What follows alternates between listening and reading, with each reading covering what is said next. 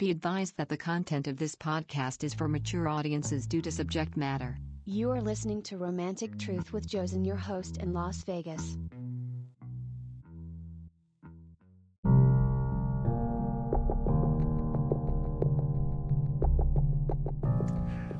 Hi everyone, Jocelyn with you here, Romantic Truth Las Vegas. And we're going to talk about toxicity in relationships and narcissism. We are quick to put a label on someone when we may not feel as though we measure up to their standards. And the reason why we marginalize them is to make ourselves feel better. I'll take this person down a few notches and bring myself up. A lot of times this stems from low self-esteem. Let me give you a brief depiction of what I'm talking about. I have this podcast, had it since 2019. And before this, I had all kind of blogs, message boards, you name it. People talking about their relationships and problems. And this individual tells me, when I told I had a podcast, well, what is it about? That's the first question they ask you. Well, it's about relationships and dating. First thing they say, I don't want you putting me in anything that has to do with that. Did I even suggest that I would even talk about you or anything about you, especially when I don't know you? And even if I got a chance to know you, you don't know me well enough to trust me that I wouldn't do that, because the people that are close to me, I don't do that without their permission. They volunteer more often than not. Hell, some of the people that I tell some of the things about that we had gone through, they reminded me of things. Man, tell them about this. You sure it's okay? Yeah, go ahead.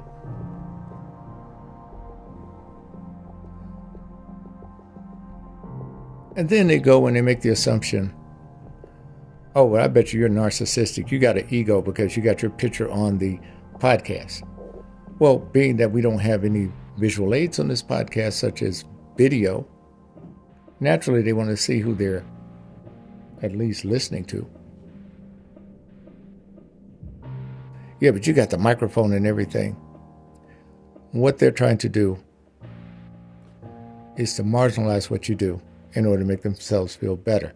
As if to say, yeah, you're narcissistic, but it's a backhanded compliment in order to make you feel less than. And this is where you have to go and shore it up like I did with her. I said, since you made such an assessment of me without even knowing me,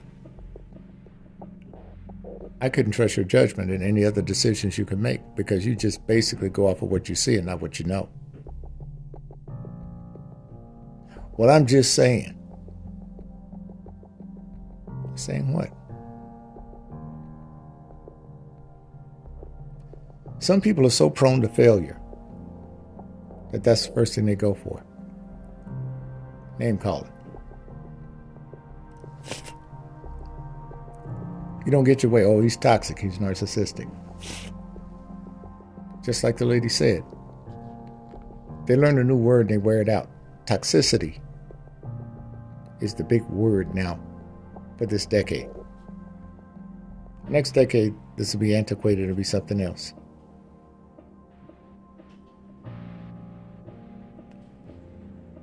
What we have to realize, folks, is this. When someone makes an assessment on you, that's their own personal experience with you. And what a lot of people don't realize, there are some people that you have a strata for, meaning that you treat people differently based on their rung in the ladder, in the ranking of importance to you. That includes sharing information, talking about certain subjects. And we have to do that because that's the way we get along with other people.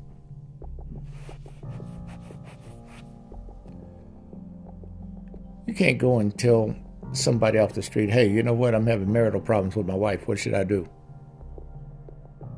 Literally, you could. But what's the chances of this person giving you something constructively without understanding the circumstances? even on this show, when you write in, I go by what you've written. And I tell you, hey, the only thing I can do is speculate on what you've written me, because there are three variables: your side, their side, and the truth. So it's bias when they write in. That's to be expected. We all have a little presumptive bias when we talk about things. My presumptive bias on this show is to try to help people get into decent relationships and get away from all of the bullshit and the minutia that many of you have to wade through in hip boots.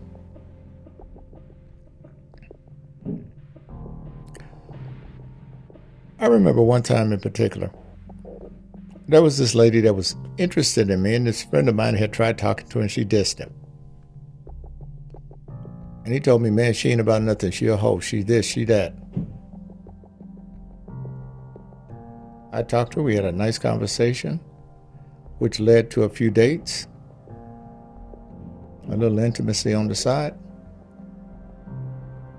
He was telling me I was making a big mistake. And after we went our separate ways, he tried talking to her again, and she said no. Because he thought the bar was lowered because he knew me. This woman had standards. He didn't meet them. But now she went from being a lady to a hoe. He never slept with her. How would he know? He never saw her with a whole bunch of men, only saw her with me. But he labeled her that way. And I told him, I said, she's not a hoe. She's a lady. She's a lady that didn't have any interest in you. Oh, I could do better than her. He had to make himself feel better. Then I had to distance myself from it. Because my perception of him at that time was he was becoming that toxic friend. Again, don't forget, this is subjective. This is only my experience with him. He could get along well with other people. But that's as I perceive him. Now, would I say that to anyone else? I'll let them find out on their own and make their own assessment. And after they've done that, then we can agree. Yep. But of course, we didn't use the word toxic then. It was just bad. Dude, you don't want to mess around with it. Then other friends of mine started to notice the same experience with him. And so, he was cut out of our circle. And this is what happens.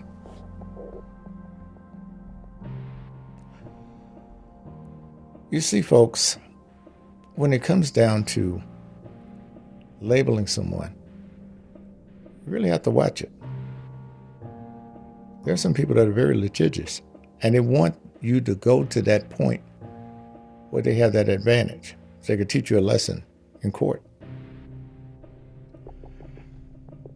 You don't have to go there. That's the reason why rumors, they're speculative. You see, I don't talk about a lot of celebrities on this show.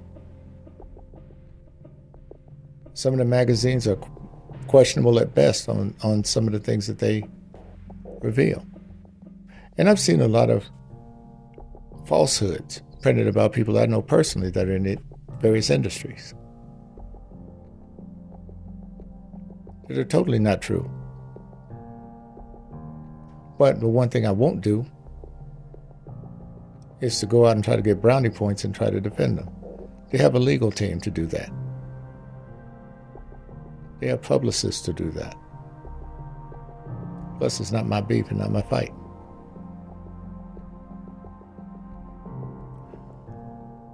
What you have to remember, folks, is this.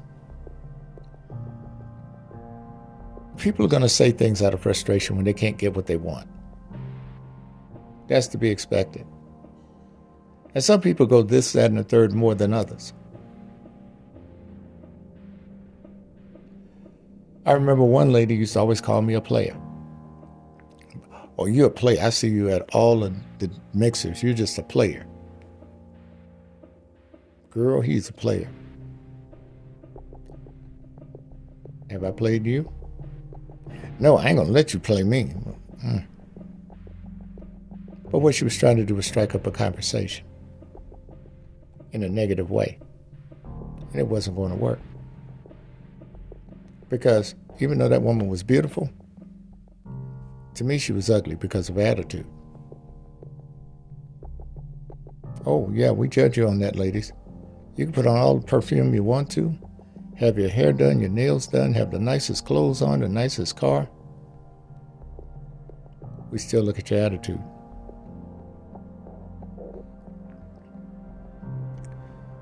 I told you about a friend I used to have. He's no longer with us, rest his soul.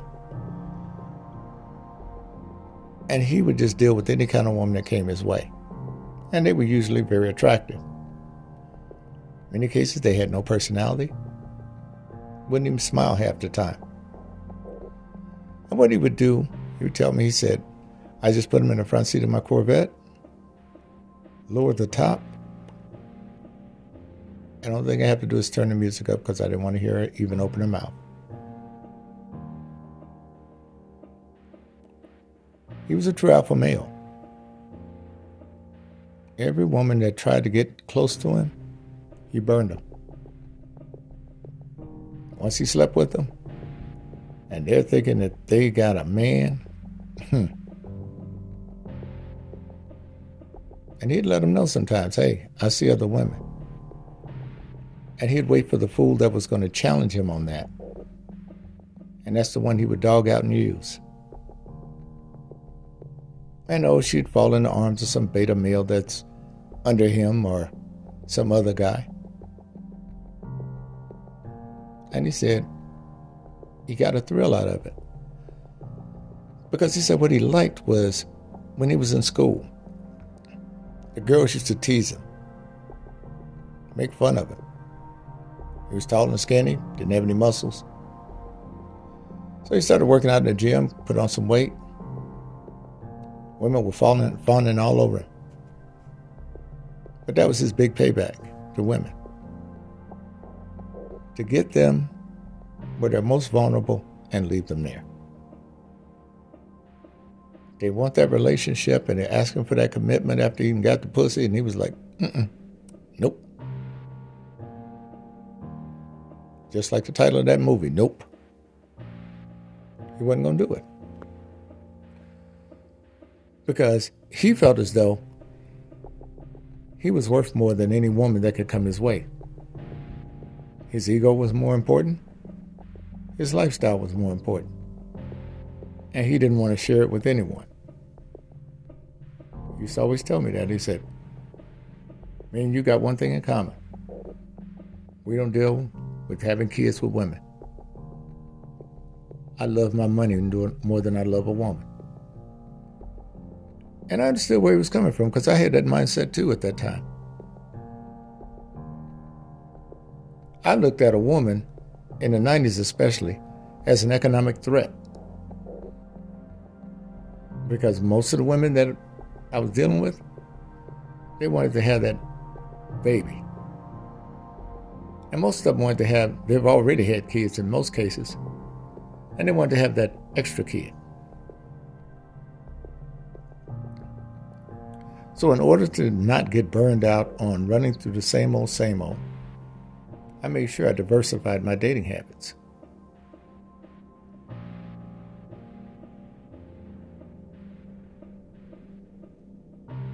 And didn't have to deal with a lot of things that some guys had to deal with, baby mamas and that kind of thing. Man, why don't you come up to LA and hang out? I'm down in OC. I'm down in San Diego. Not because I was better than them, even though they thought that I was acting bougie and better than them. By the way, folks, I'm not a guy that likes bougie people. I think they're phony and full of shit. But for the most part, when it comes down to it, I wanted a break. I wanted to meet a woman I could have a conversation with. Somebody we could walk on the beach together with. Someone that I didn't have to hear about a damn struggle all the time. someone who had a conversation outside of hard times, struggle, and money. And it was refreshing.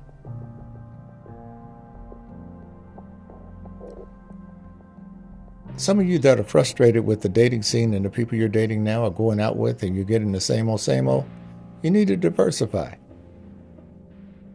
Get out of your comfort zone. You'll be surprised. You're not doomed to the people that are around you.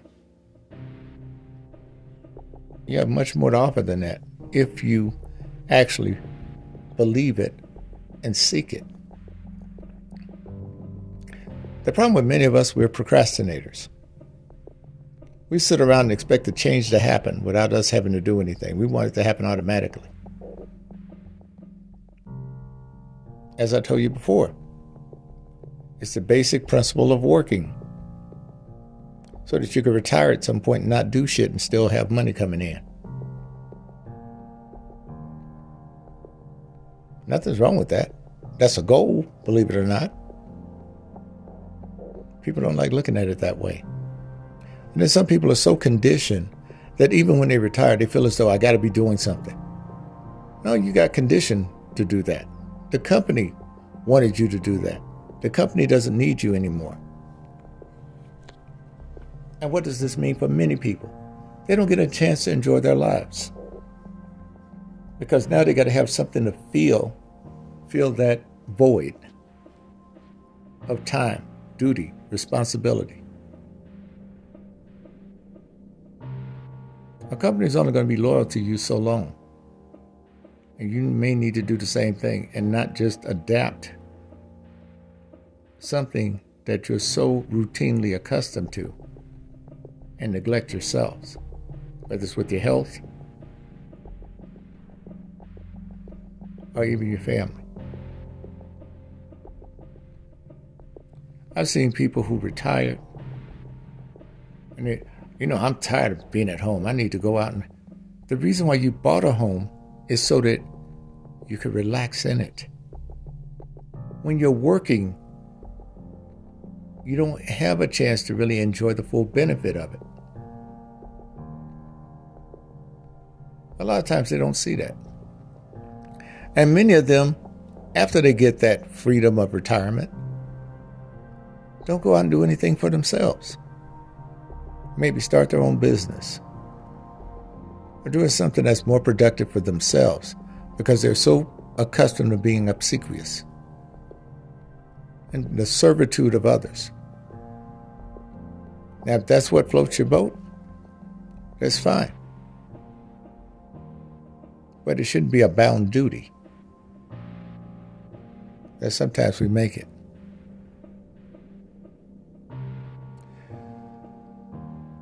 Other things we need to look at, folks.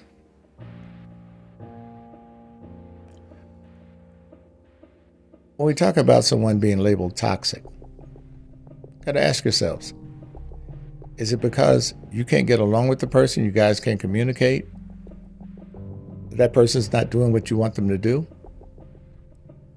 What is the justification for labeling them as such?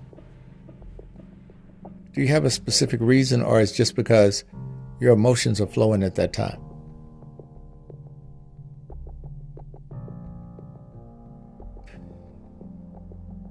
This is akin to name calling.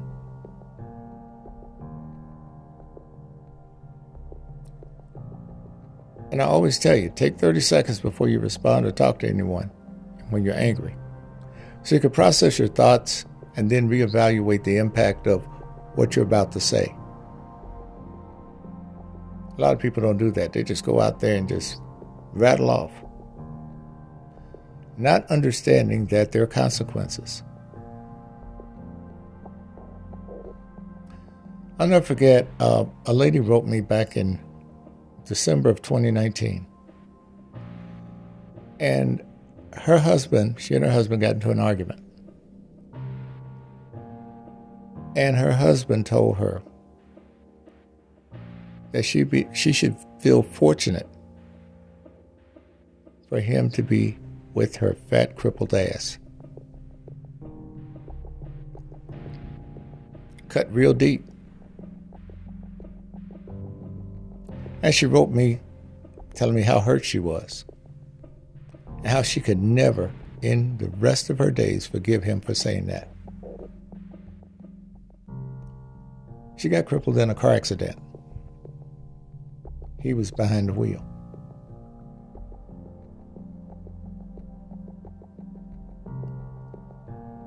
People, when you're angry, you say things you don't mean. That's the reason why when you're upset, think before you speak. Because you may sever a relationship and you won't be able to repair it. Because see, one thing you have to realize is people don't have to take your shit. You don't have to take other people's shit either. And just because you have kids, assets together, and all the rest of this, you got to remember one thing. The minute you tell yourself you need to get out of that relationship and you stay in it, you deserve everything you get in it. Oh, people don't like hearing that, but it's the truth. Because you have an opportunity to opt out. And sometimes people don't do it until it's too late. And that's a bad move.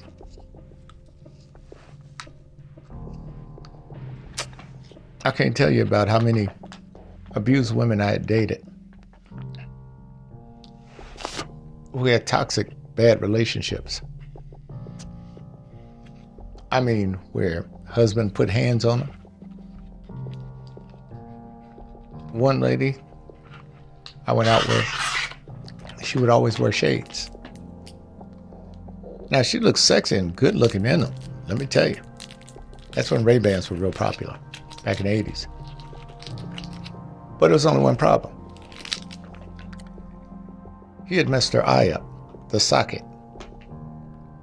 And it was like a lazy eye. That was, she called it her souvenir for being married to him. I didn't think it was a souvenir. I said, before that happened, did he hit you before? She said, yes. And I asked her, I said, why didn't you leave? And she sighed and looked out the window. She said, everybody asked me that dumbass question. And I could tell I'd ruffled some feathers. So I laid off. And she said, I had nowhere to go. And boy, she started naming out the things she wouldn't do. Well, I'm not selling my pussy. I'm not going to a shelter. I wasn't going to go to my parents' house. I wasn't going to. And I said, okay, you said all the things you couldn't and wouldn't do. What is one thing that you could have done for yourself and your kids? And she just looked at me and said, you really asked me that question? I said, yes. Take me home. So she ended the date. I took her home. Now, after she had gotten home and had time to think about it, she called me up, furious. You had no right to go and put me in that kind of predicament to ask me that kind of question. I said, it wasn't about a right. I just asked you a simple question. Well, you owe me an apology to offend you because you offended me. I said, I have a question for you. Did he apologize for hitting you and disfiguring you?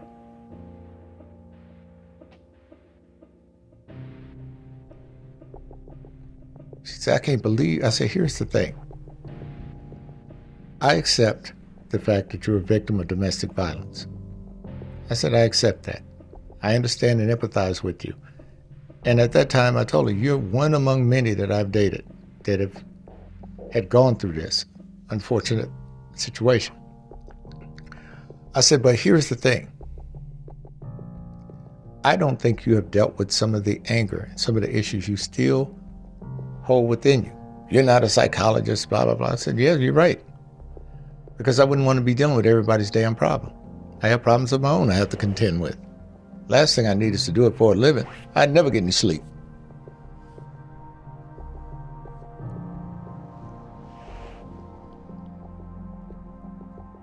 And she said, I really didn't have a reason to leave him.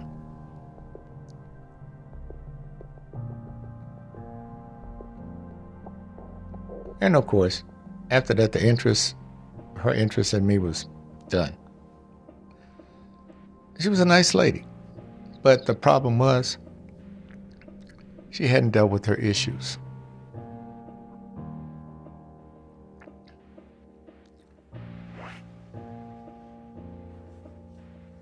She refused to have the surgery that would correct her eye socket.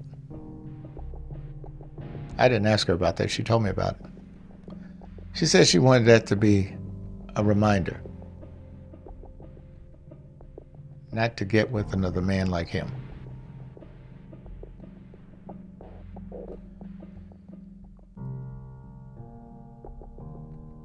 For whatever reason, she decided to stay that way. And we talked for about a year or so, off and on as friends. And then eventually, she changed her number and moved on. You know, folks, dealing with people, you never know what trauma they've experienced. You never know what they've gone through. And we have things called triggers that we may hit and not know them, or not know about them. And sometimes people like to keep their own trauma and tragedy to themselves, even in relationships. And that's very difficult to manage. Being with a partner and don't know why they act a certain way.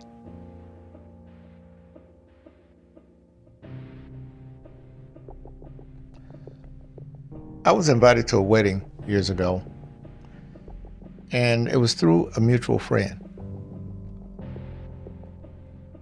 And we went, and I ate that cheesecake. It was pretty good. As you could tell, because during the 90s, that was real popular. And one thing that I got a chance to hear about through this mutual friend, they had agreed to have a sexless marriage. They had never slept with each other before they married. And there were no intentions of doing it afterwards. I thought that was kind of odd, and a mutual friend said, that is kind of strange. I said, yes, it is. But I'm sure they have their reasons. What it came down to, she had problems with a man being in charge of her, being in control. She was traumatized in her childhood because her dad ran the house with an iron fist. And Mama was the punching bag. And she never wanted to get in that position. And this mutual friend, who was her best friend, told me all about what was going on. The guy didn't have a backbone, and she could run all over him. She dictated the terms of the marriage. The marriage lasted about 2 years. And this mutual friend shocked me when she told me about the divorce. And I said, damn, they just got married. And she's like, I know. She said, but I knew it wasn't going to last.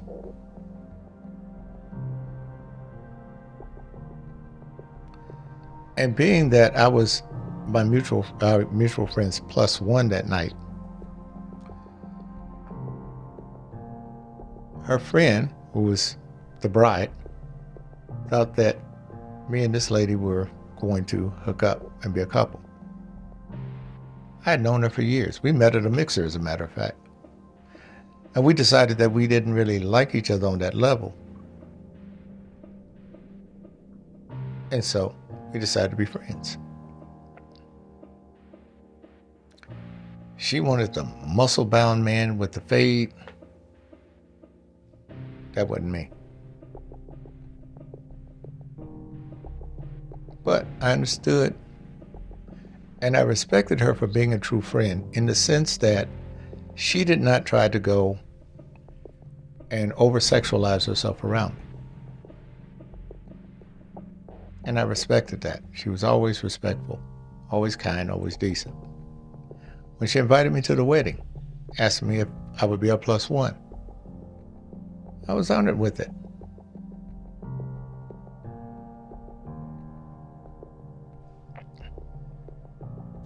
I never forget when I was dropping her off at the house after the reception.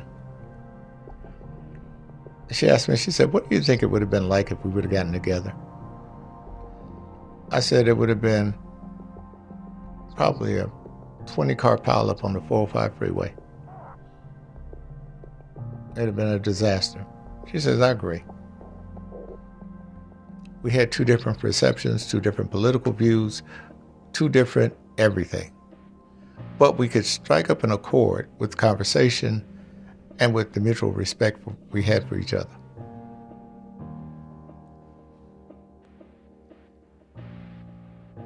Now, men are constantly classified as narcissists by women. Men constantly tell women that they're stuck up, or they're bougie, or they're uppity.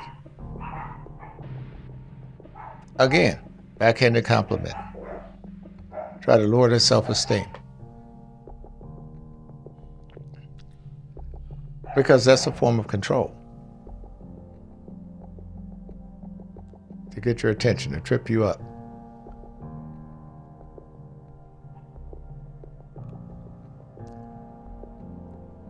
Now, here's the other thing that we have to look at with this. A person who gets involved in a relationship with someone that they already know has an ego, and when I say ego, I'm talking about, we all have egos, but I'm talking about one that's really extra and over the top. They have to be the center of attention. They have to marginalize everyone else in order to be on top. And for some reason, this person looks at that individual as a challenge. I could change him. I could rebuild him. I can make him better than he is. Just let me at him. And in many cases, the only person that changes is the person who tried to make the change. Especially when they feel defeated and powerless because they haven't made an impact on that person. And here's when you know your relationship's in real trouble. When you tried to implement that change and the person was not going for it, didn't want to hear it, and you get frustrated, and then you throw your hands up and you go silent. At this point, whatever you tolerated, that person sees as acceptance. So there you are, defeated. And then you start making them feel guilty. If you loved me, you would have done this. Well, maybe I don't love you, so I don't need to do it. Take your ass on.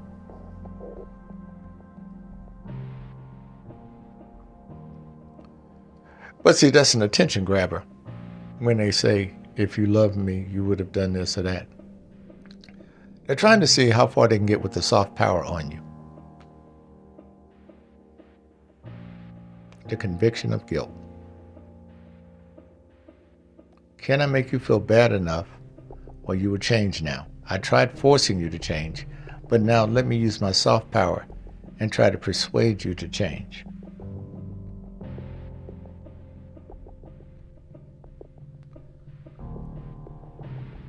Most people don't change unless they want to. And trust and believe, more often than not, is not because of you or anything you said. And some of you who want that change in a person may realize that that change is not the change you wanted in that individual.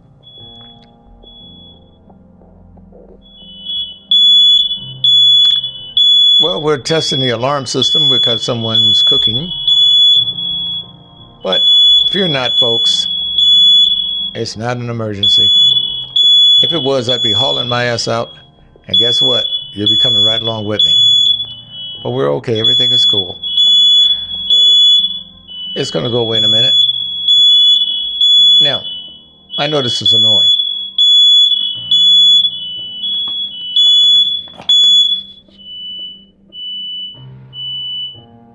All right, there we go. Away with it. And I do apologize for the disturbance.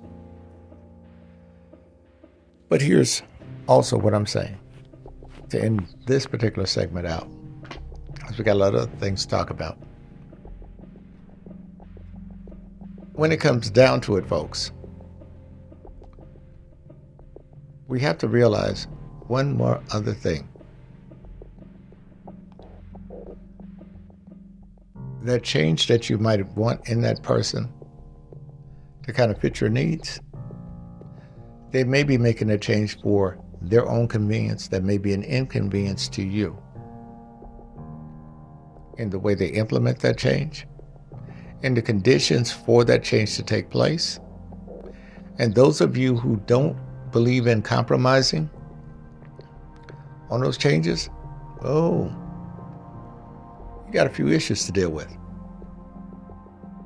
Because that person is going to sit steady as a rock. We'll talk more in a moment.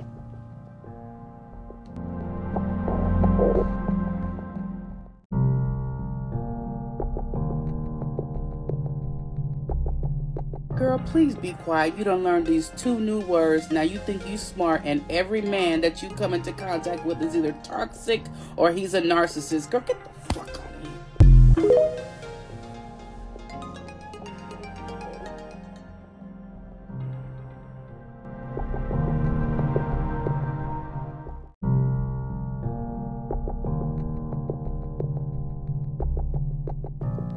Now, there's another issue that commonly comes up in relationships, and that is those of you who feel as though your partner looks at you as never getting anything right. They look at you as a doofus or some other type of underpinning of a person that cannot really bring themselves about to do anything right. Now, the reason why they do this, of course, is to keep your self-esteem low, to foster doubt, and to establish control. It's a mind game. And the reason why this is played is because, believe it or not, they're actually trying to treat you like a child. You know, like the son that has the softball game, and dad's in the stands, and he's waiting for his kid to hit a home run. And the kid's under that pressure. And the kid wants to have an excuse as why they can't hit that home run, because they don't want to face daddy with the truth. And dad goes and says, you should have swung at the ball the second time.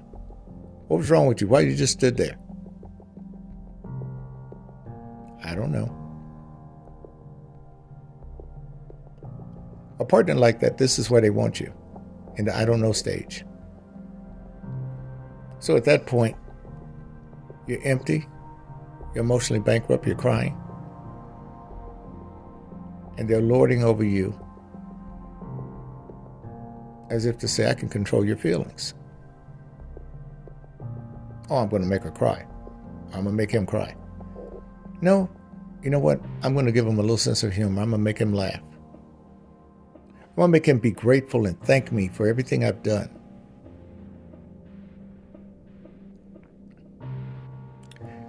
You can't let somebody get in your head that deep. It's not worth it. And let's get something straight. Ladies, please quit asking men would they die for you. No one can die for anyone. And the reason why I bring this up is because I'm going to read you an email from Joan. And Joan is out of Olympia, Washington.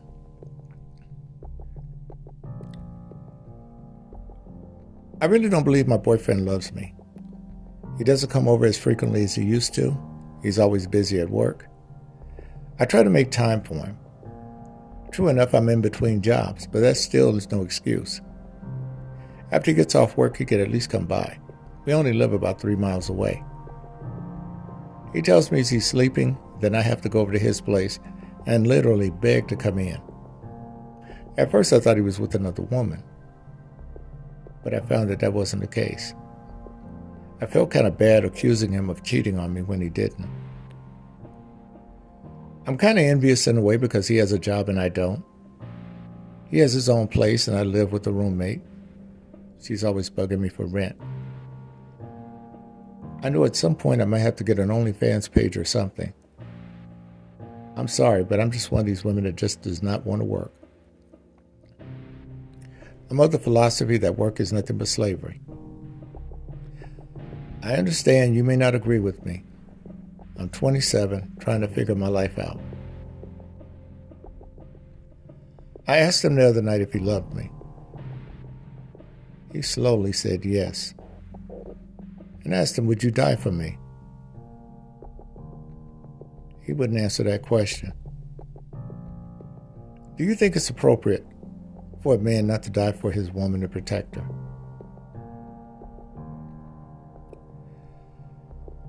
Folks, that's the dumbest question you could ever ask a man. You're going to die anyway, whether he dies and saves you for a few more years. Your ass is going to croak just like everybody else.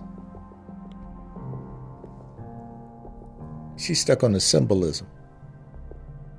But now, she does feel entitled. The reason why she's trying to snuggle up with this man is because that roommate more than likely is going to kick her out. This is not about love. This is about a place to stay. This is about being taken care of. In that email, she already stated her philosophy in life. So that means that a good percentage of Americans busting their asses every day are slaves. Okay, let's say you put it in that category. The one thing about a slave, they weren't compensated. They were given enough just to survive on. Plus, a slave can't leave one plantation to work for another one. Can they? So her philosophy was messed up.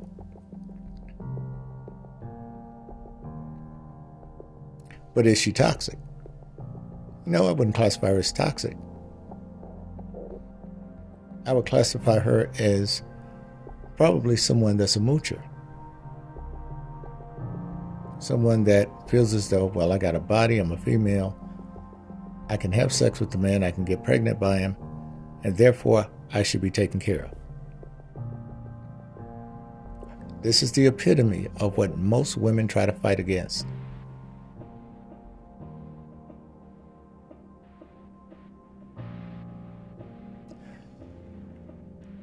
One thing I've always done in life, and it started with the example my mother set. My mom worked 2 jobs.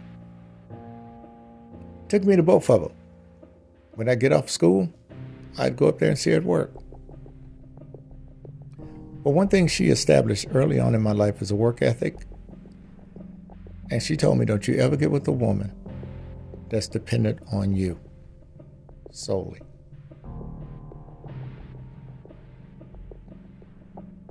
Even with my dad. He had worked post office for 45 years.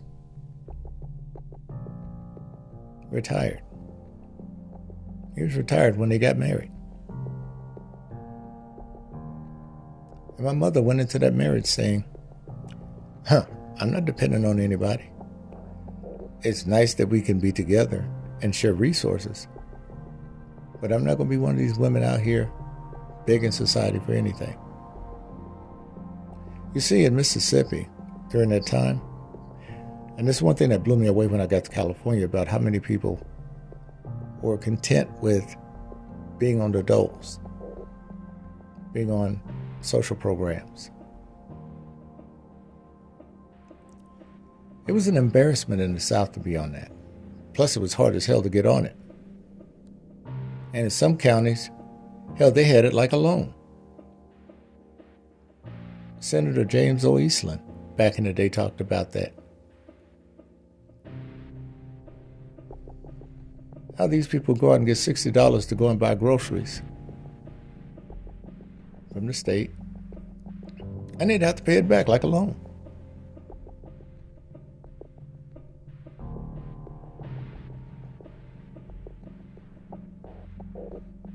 But there was a lot of shady dealings in many of those counties and many of those places.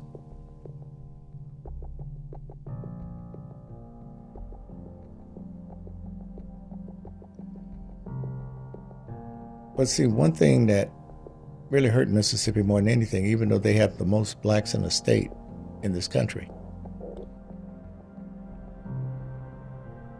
the people that control the money and the purse strings for the state were, of course, the whites that told them that, hey, they're doing fine. Don't worry about them.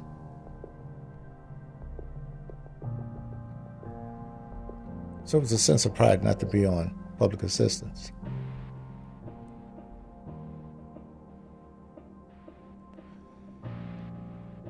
Now, is it warranted in this country? Of course. Because you've seen countries without it.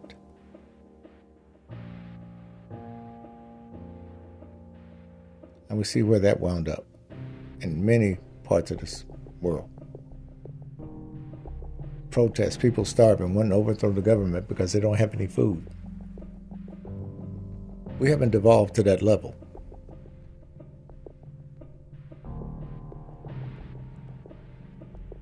So we should be thankful for the gift horse we have and not spit it in the mouth.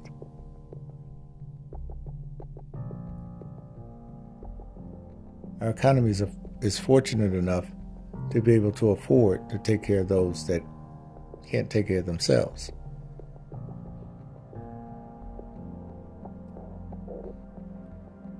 Even though we spend more money on the military than we do even on our own people. For something as simple as dental work, health care, education, housing assistance.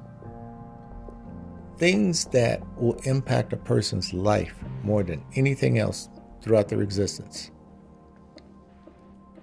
As the wealthiest nation in the world, that is.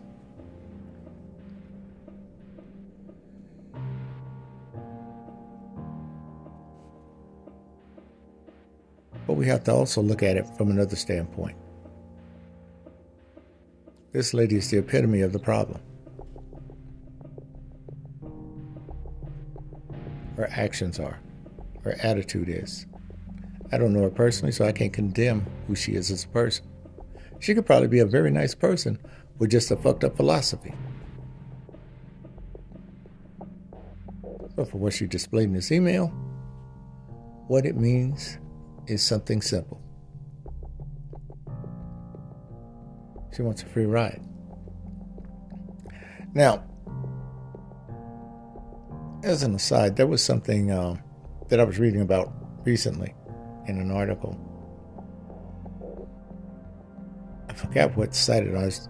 I didn't get a chance to post it on the facebook.com/romantic truth site page. But anyway, there was this person, she was 23,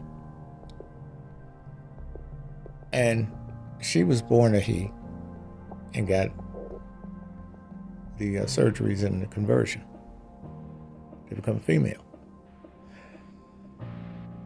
And what this person said in the article was that the reason why they wanted to undergo this transformation was partially due to the fact that women get treated better in society than men do. And she didn't see herself working all her life, trying to provide when somebody could provide for her. Now, I wonder if there's been no studies done, but I wonder if there's a correlation between the number of men transitioning to women as opposed to the women transitioning to men. Because there are far more men that are transitioning to women than there are vice versa. So this is something that's kind of interesting. Now you have some people that genuinely believe that they are in the wrong body. Okay, I give you that. I've had coworkers and friends who have gone through the change. They're no different than they were before. Ellen still doesn't get mad if I call her Bob. Even though I've been knowing Bob longer than I've known Ellen.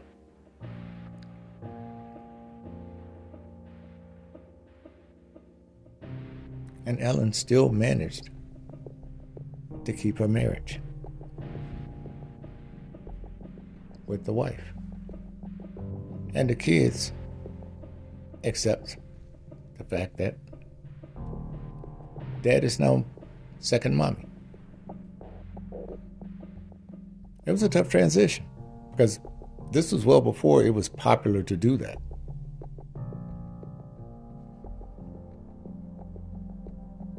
Well before that. And of course, coming back to work 6 months later, after the therapy, the surgeries, and everything else, who knew? I walked right past Ellen or Bob, whichever you desire, and didn't even know who the hell that person was. I thought it was a new hire.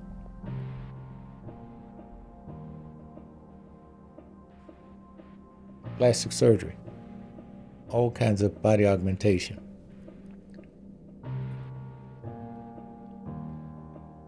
And people in the company, some didn't like it. Others didn't care.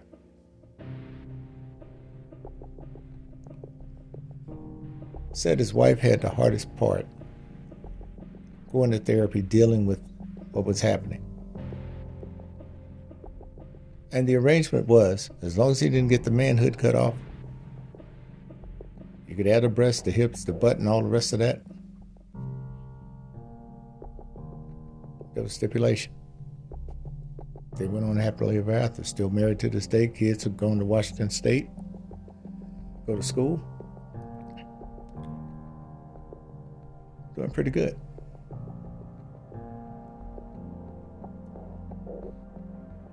I look at it this way. Love who you love. I don't have any problem with that. I personally only deal with biological women. Because a woman has a scent that arouses me, especially if it's the right perfume. It doesn't. It just gels with the chemistry.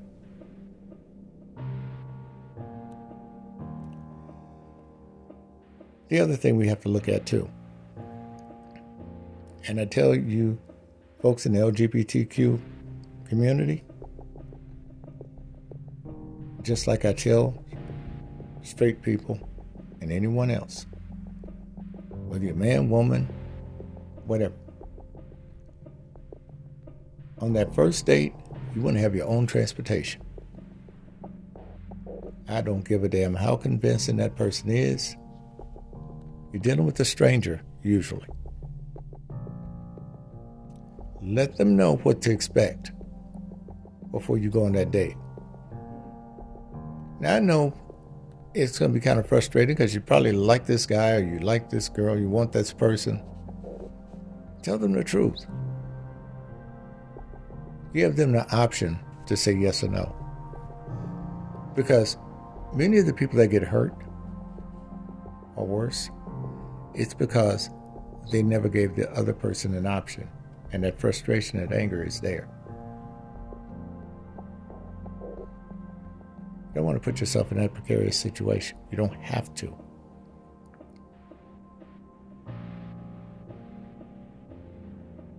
And what that does, it betters your chances of someone that's really into you and really can understand you. You know, it's like catfishing. And those of you probably heard about the case where the guy had joined the police force in Virginia and then drove all the way out to California, to Riverside, and burned down the house and killed 3 people and abducted a teenage girl,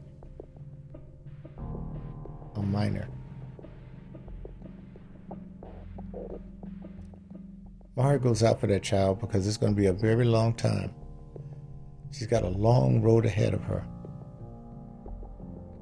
Don't know if anything was done to her yet,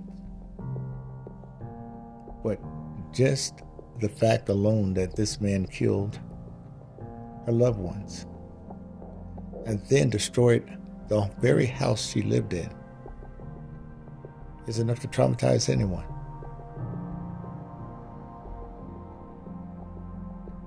All because he lied and said that he was a teenager online on a dating app.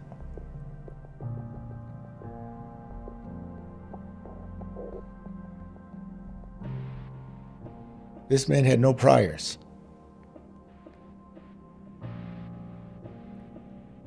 And so, people went looking at the police department thinking, okay, well, why didn't you detect it?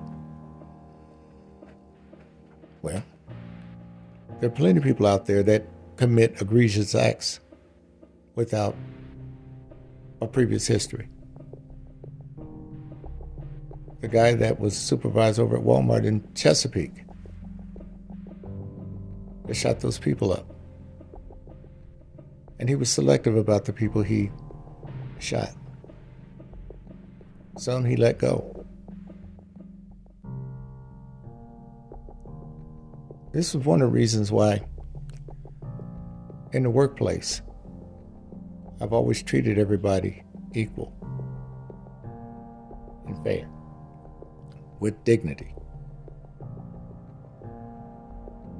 When folks started ganging up on one person, cracking too many jokes, teasing them too much, I'd lay off and tell them to lay off. Because you don't know what the emotional state of that person is. You sit in that bullshit and think, oh, well, he'll never do nothing like that. You never know. You never know. You're only seeing the side of the person they want you to see in that environment. They may be somebody totally different. I'll never forget, in my earlier days, I made a mistake of dating a coworker. We went out. It was a Friday night, and she wanted to go over to her place. So we did. This lady had every kind of sex toy and tool you can imagine in that bedroom. And she turned around and she said, well, this is the alternative of me at home.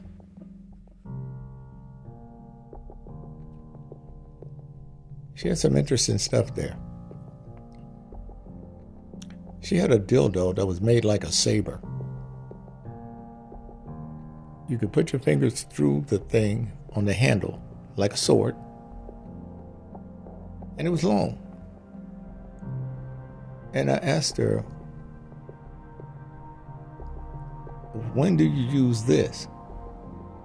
She says, oh, when I feel like it, and sometimes I'll take my foot and push it inside me to make it a little bit more impactful.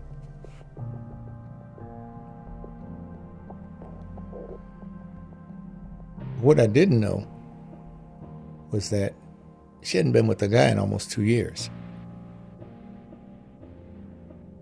So we barely made it into the bedroom before things jumped off.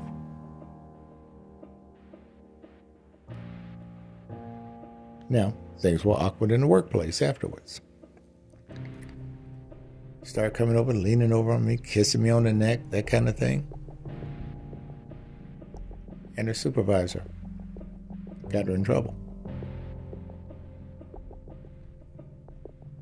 Then she got on me about not showing affection in the workplace. I had to tell her, hey, you can't do that there. I said, you got to act like you did before we did it. She said, oh, no. Pandora's box is open now. I was thankful that I was leaving the company within the next week. Changed my phone number. Never could get in touch with me again.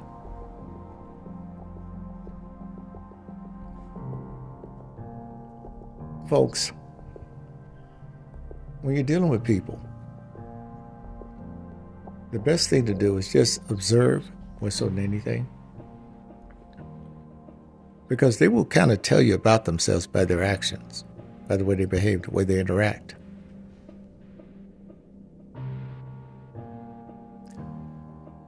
But these are one of the common things that we face. Or I should have said, these are the common things we face. Been a little bit better. For all you Grammarly folks, I tell you this show is live. I record it. It's recorded, ambient noises and everything. So, what this means then is that you can kind of have expectations set, which you should, your standards, values, and everything else. But you also got to be flexible for things you don't know. To look at that woman at work, I would never thought that she had a dildo collection and every kind of collection you could imagine in her house.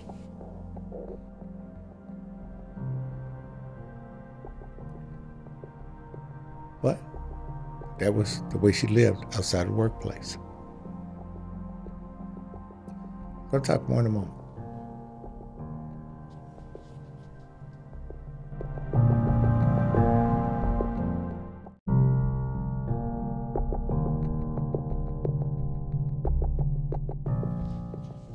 Now, as many of you know, we talked about compromises in the past.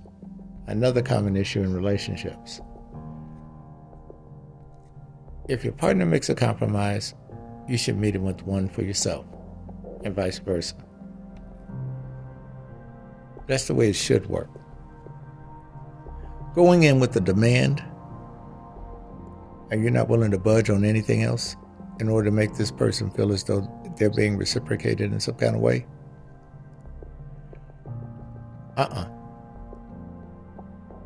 you probably have a passive-aggressive partner.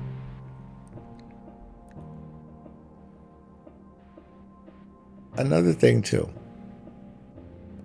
fellas in particular, it's not uncommon for a woman to feel like she's not sexy. And how does this happen? A lot of times it happens through routine. You go through the regular throes of a relationship, and it comes kind of mundane.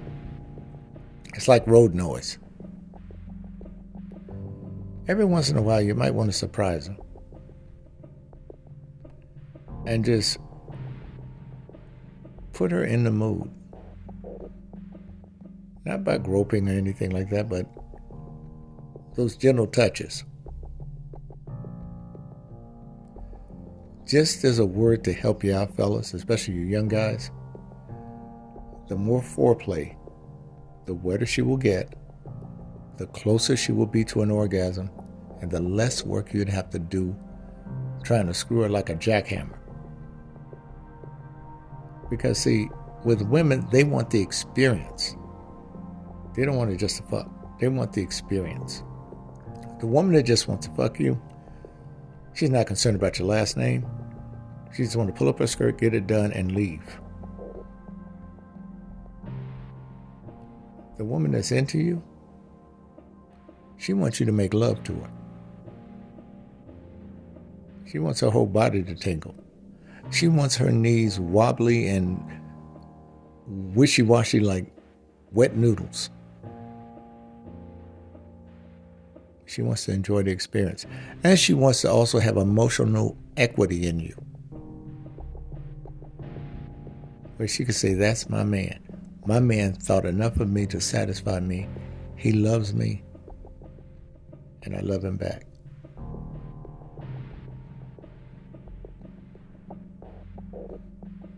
Hell, I remember when I was with Monica and we would go down, I had to go back to Camp Pendleton before I got out of service. I remember one time, I'll never forget it. We made love so intense before I left.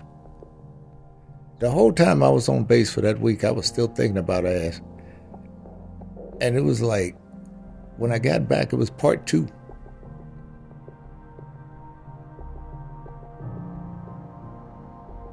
It was about the experience. About the way we made each other feel.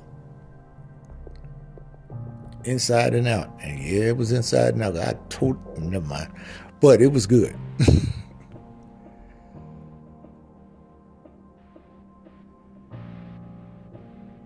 And you know it's bad when a woman talks to you and tells you, we're going to go at the same time. And she's got the pace down, the rhythm down. We had the music. Keep on moving, don't stop. No, yellow is the color of sun rays. It was on and cracked. That song, I'm surprised I'm not a father from it. But here's the thing. It's about communication, consideration, and listening.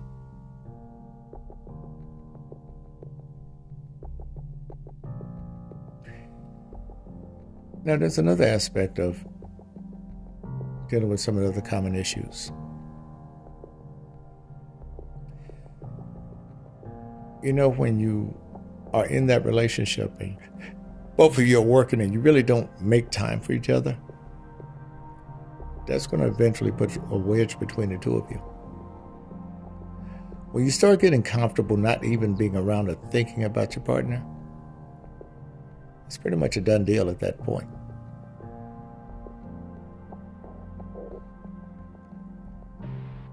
Another common issue,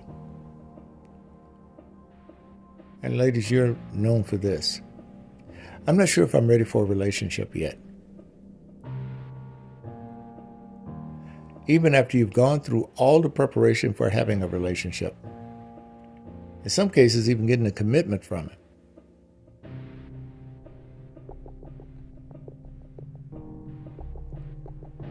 And by the way, ladies, when you do this, a man thinks you're playing a game with him.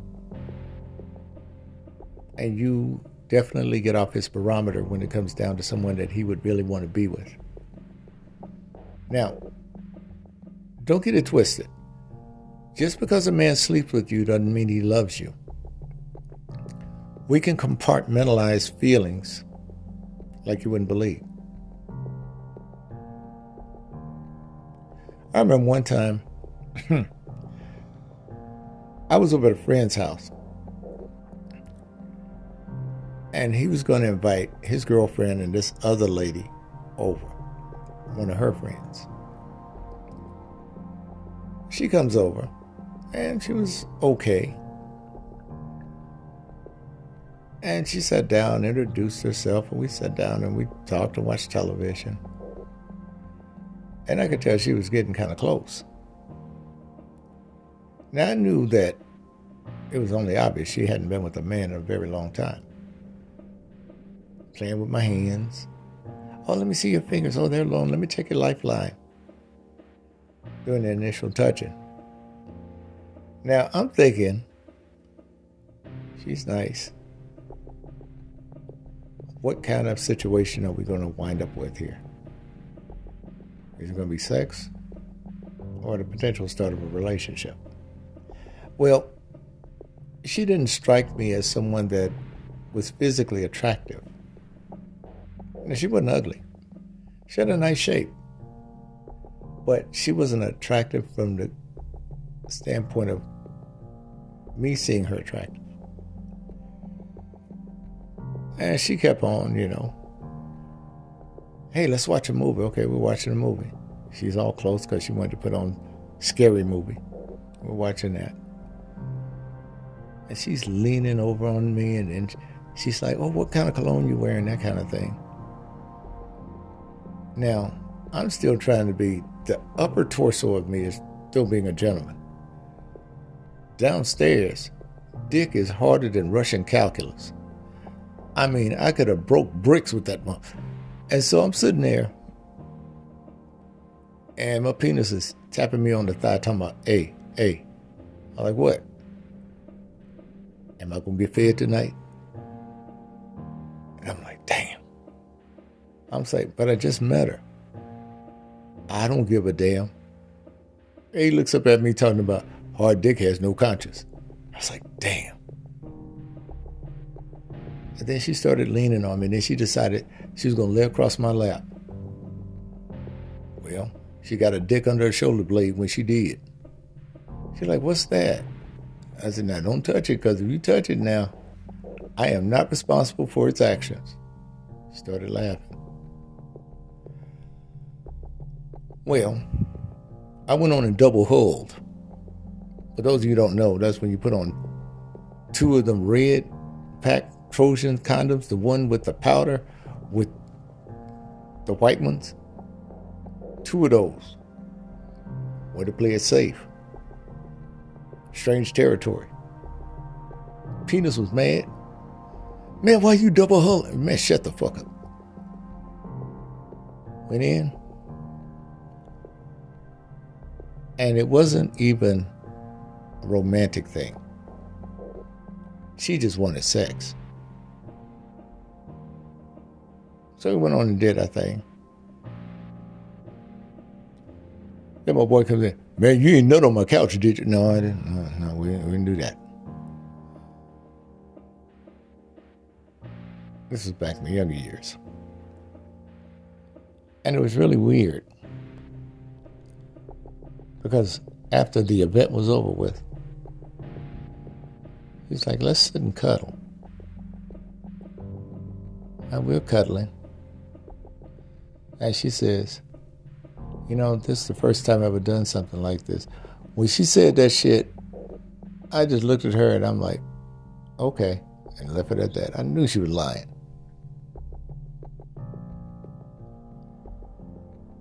But I said to myself after that, I said, damn. So I'm sitting here on the couch. This woman comes in, starts flirting with me. We look at a movie and we wind up fucking. And I started thinking about all the women that I had to go through all this shit for just to even get close, just sit by a couch, sit with them on the couch. And I started to realize, hey, you know what? Everybody's different. So the situation was there. Fortunately, we didn't see each other again. Nothing else happened. Now, she wasn't bad. She wasn't bad at all. But the problem was, it was too easy. And I thought about it. I said,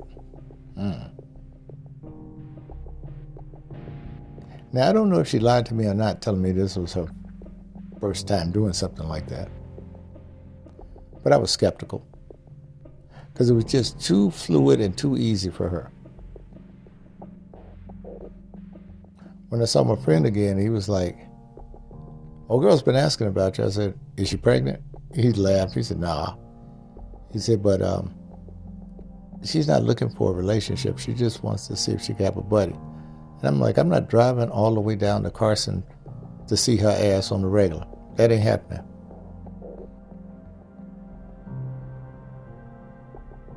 It was just in the moment. And sometimes you'll have those. Now, ladies, one thing to realize too. If your man hadn't had sex with you in a long time, and you walking around in booty shorts, cleaning the house, going and being busy doing all your stuff, if he give you that look, he ready to tear your ass up. And some of you don't even notice it. And he's looking, he said, yeah, you bend over to put more clothes in the washer if you want to. Because see, I have a rule with all the ladies I date. If you bend over in front of me wearing no underwear, fair game. That's a mating call. Just kidding. Seriously kidding, though. But no, in all seriousness, sometimes the spontaneity, and this is one thing that becomes an issue in some relationships. Some people lack spontaneity in a relationship. And that helps a lot to have that.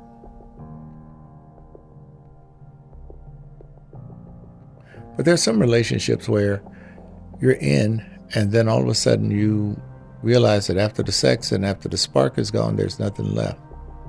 You're both sitting there empty. That's not a good feeling at all. So to prevent that, you have to constantly nourish and feed your relationship like you do a garden.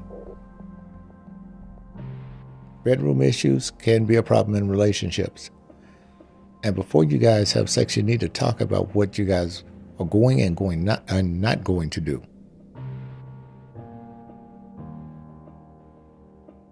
So it shouldn't be something where the lady tells you, okay, you got to get a running start from the living room. I want you to jump and just free fly all the way into the bed.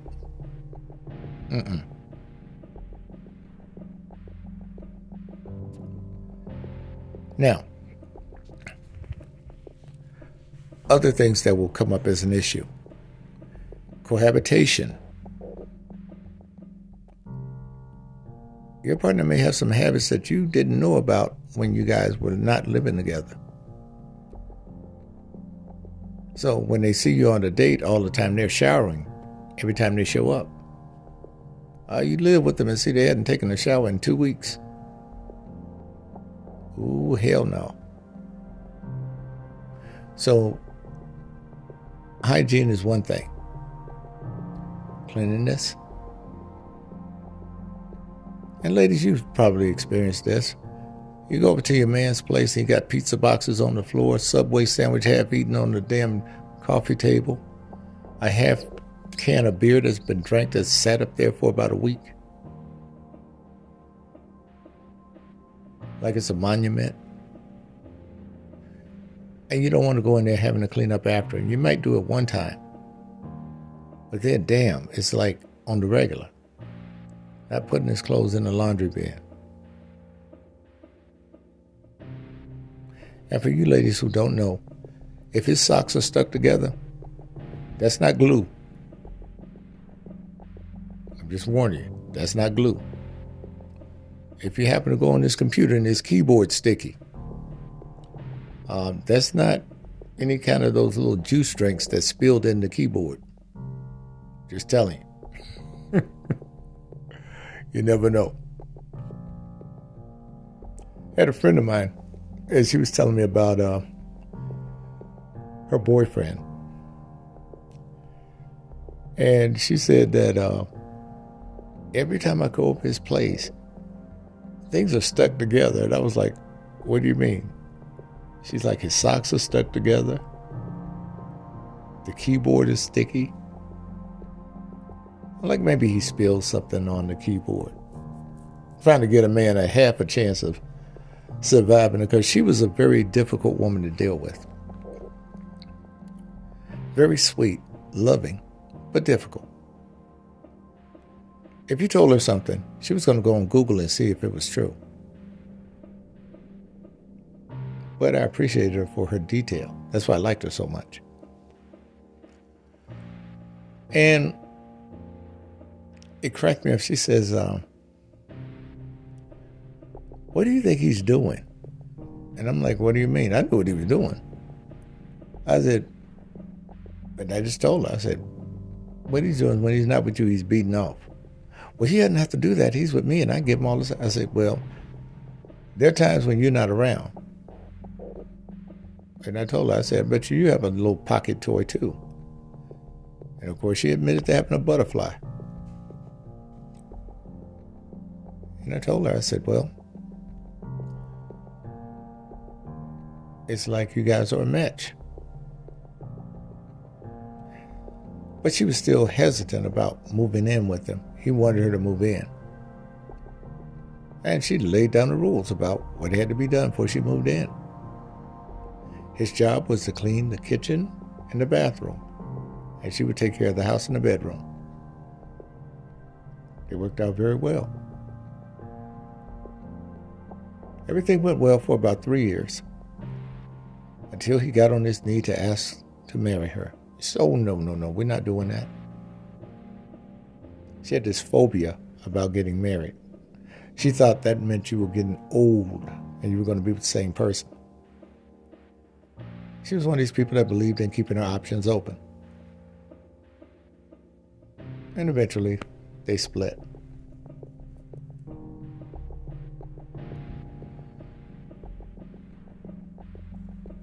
Now, one of the other areas that will be problematic for some couples, believe it or not,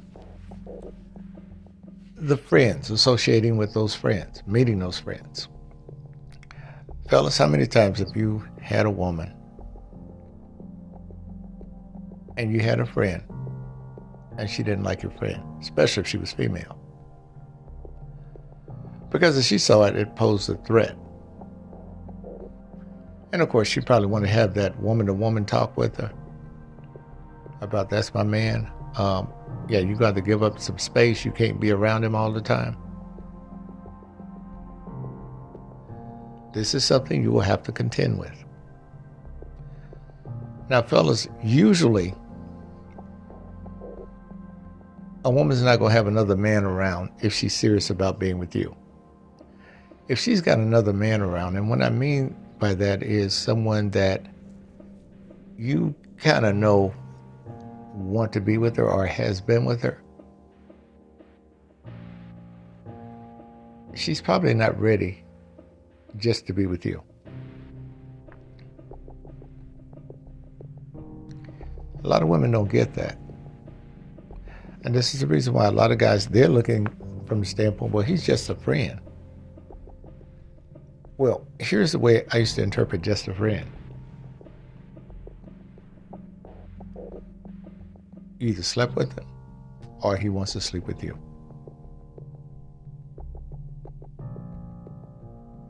Because many of you ladies forget, many of us men get put in a friend zone by women and then get pulled out like we're off the practice squad in the NFL and get put into a damn playoff game.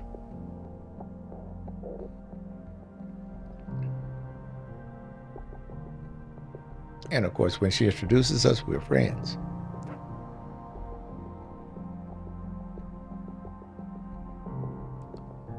But the thing is, you don't share orgasm faces with your friends.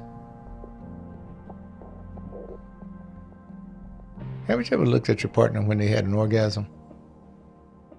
Ooh, they make some weird faces, don't they? Whew, like, damn. What's wrong? Nothing. You sure? Yeah. It's like, did you morph into some kind of creature when you... Hey, it happens.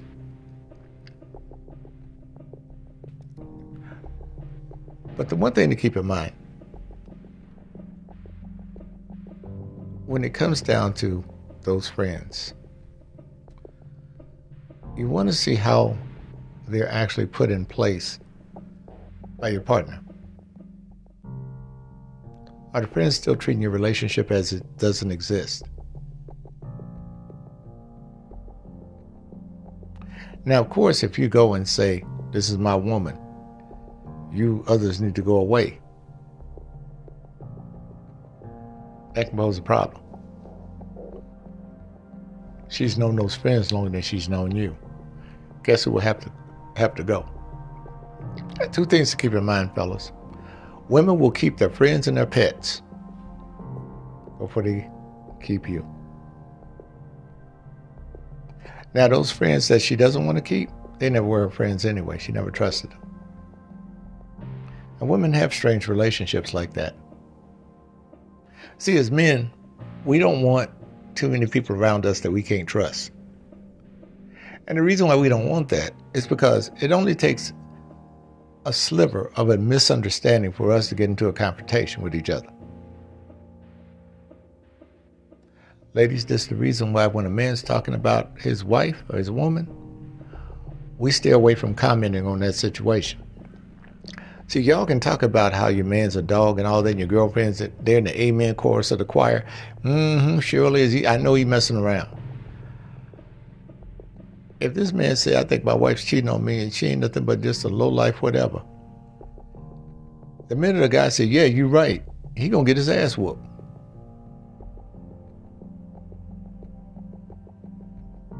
So we don't go there. So we don't have that social connection like you guys do. Now, brings me to my next thing. Some men misinterpret a woman's diplomatic ability in the relationship as flirting. Let me give you an example. My wife and I, one day, she had to get her car serviced. And I went with her. I was going to meet her there at the place. I got there. And my wife had talked this man into cutting the price down in order to get her car fixed. At first I was thinking, oh, she probably maybe wanted to offer some pussy or something. But no, that wasn't the case. He thought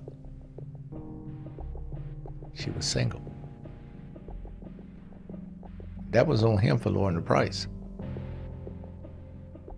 And she cracked me up. She said, I had to go inside the office before you got here. She said, because I had to get things in writing. And she said, being that I'm a woman, I didn't tell him that I was available for a date. I didn't tell him that I was married. He just went on and did it. Because I was so worried about her being taken advantage of by a guy at an auto repair shop. And once I saw the price, I was like, And of course, he was kind of pissed once when he found out that I was her husband. Then he wanted to tell, oh, well, you need this check, you need that check. I said, no, we're going to go with the bill right here. Went on and paid it. So sometimes she's going to use that charm that benefits the relationship. And how did it benefit us? Less money they had to go out of the household to pay for the repairs.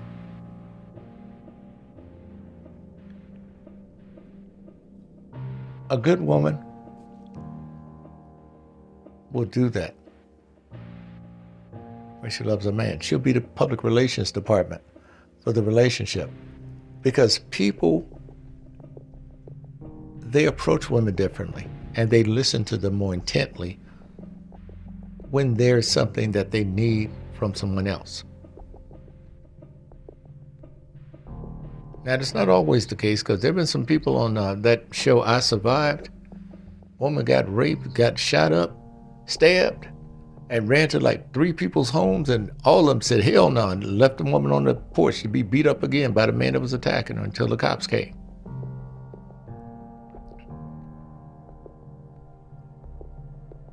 But here's the thing.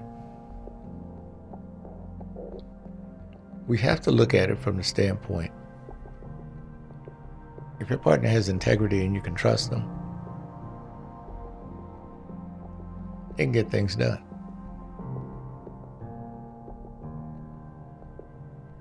I was dating a Caucasian lady one time, and I'll never forget it. It was a job I was going for. And she told me, she said, let me do this. Let me go in and get the job description for you, et cetera, et cetera. I said, well, why can't I go in there and get it? She says, trust me, let me get it. She got the whole job packet and everything. I mean, all of the stuff that I would need.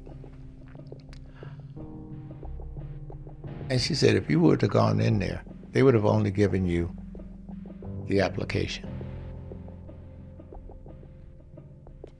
This thing had what the job entailed, had everything. And I was qualified for the job, so I went on, applied and got it. Thanks to her. She said that receptionist would not have given you what I was able to get you. And I started to realize that. And even when I was with Monica, I never forget, we Stayed in a hotel in New York. Nice, lavish hotel. And they were giving out room keys to us. And the man at the desk said, well, is he going to take your luggage? As if I was some kind of porter. And she looked at him and she says, come again? Well, does he work for you? She grabbed me by the hand, gave me a kiss. She said, this is my man. And don't you ever disrespect him. She wanted to speak to the manager. Told the manager what was happening. He came out, the guy came out, apologized, the manager did too. We got comped the room that night. You will have women that will work with you, provided that you work with them. She's going to try to keep you out of fights because you mean more important to her. You're more important to her.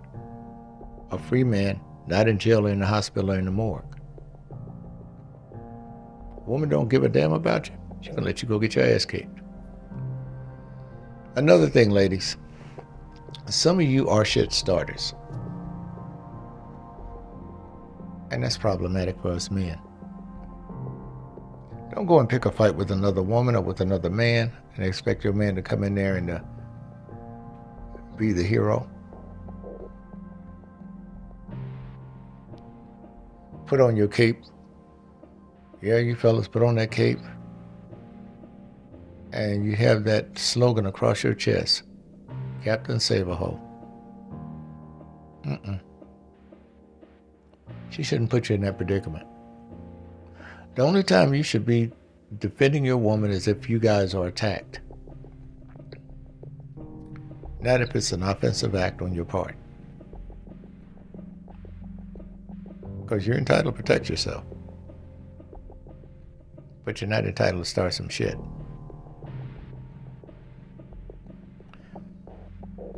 So ladies, that's not a form of entertainment to expose your man to danger like that unless you really don't give a damn about him. And fellas, if she doesn't give a damn about you in that way, why are you with her?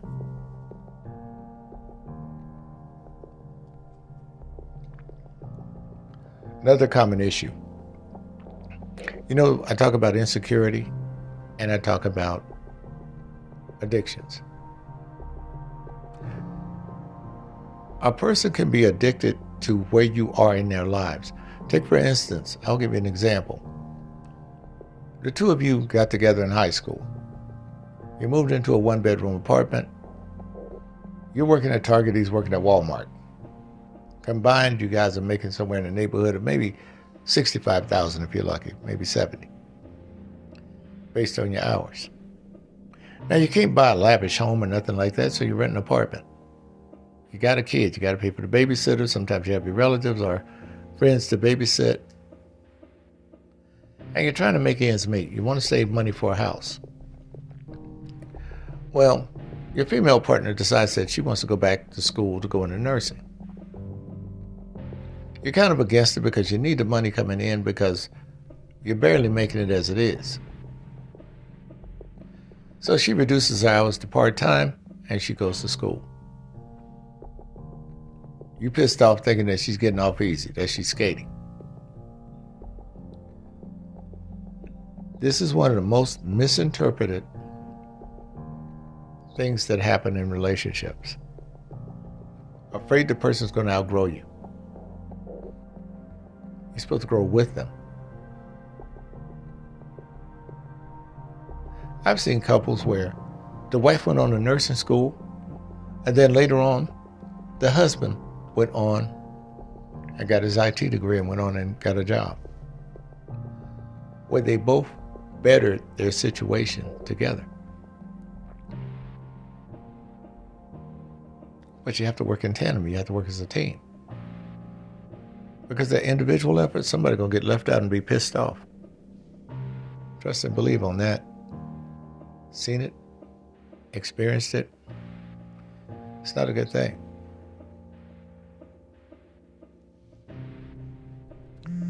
The lady I was dating was upset that I chose to go back to school at 42. I don't understand why you're wasting your time and money going back to school. Because I don't want to be complacent and miserable like you are. For me to advance my career, I need to go. I'm tired of kissing ceiling tiles. Every time I get to a position, I can work my way up to a certain point and it's up. You don't have the paper.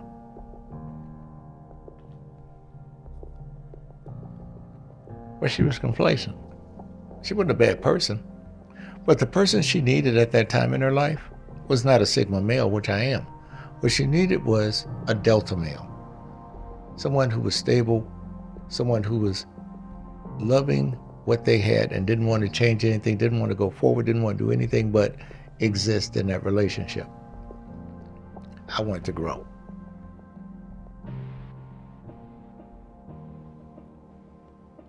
So you'll have those disconnects. We'll talk more in a minute.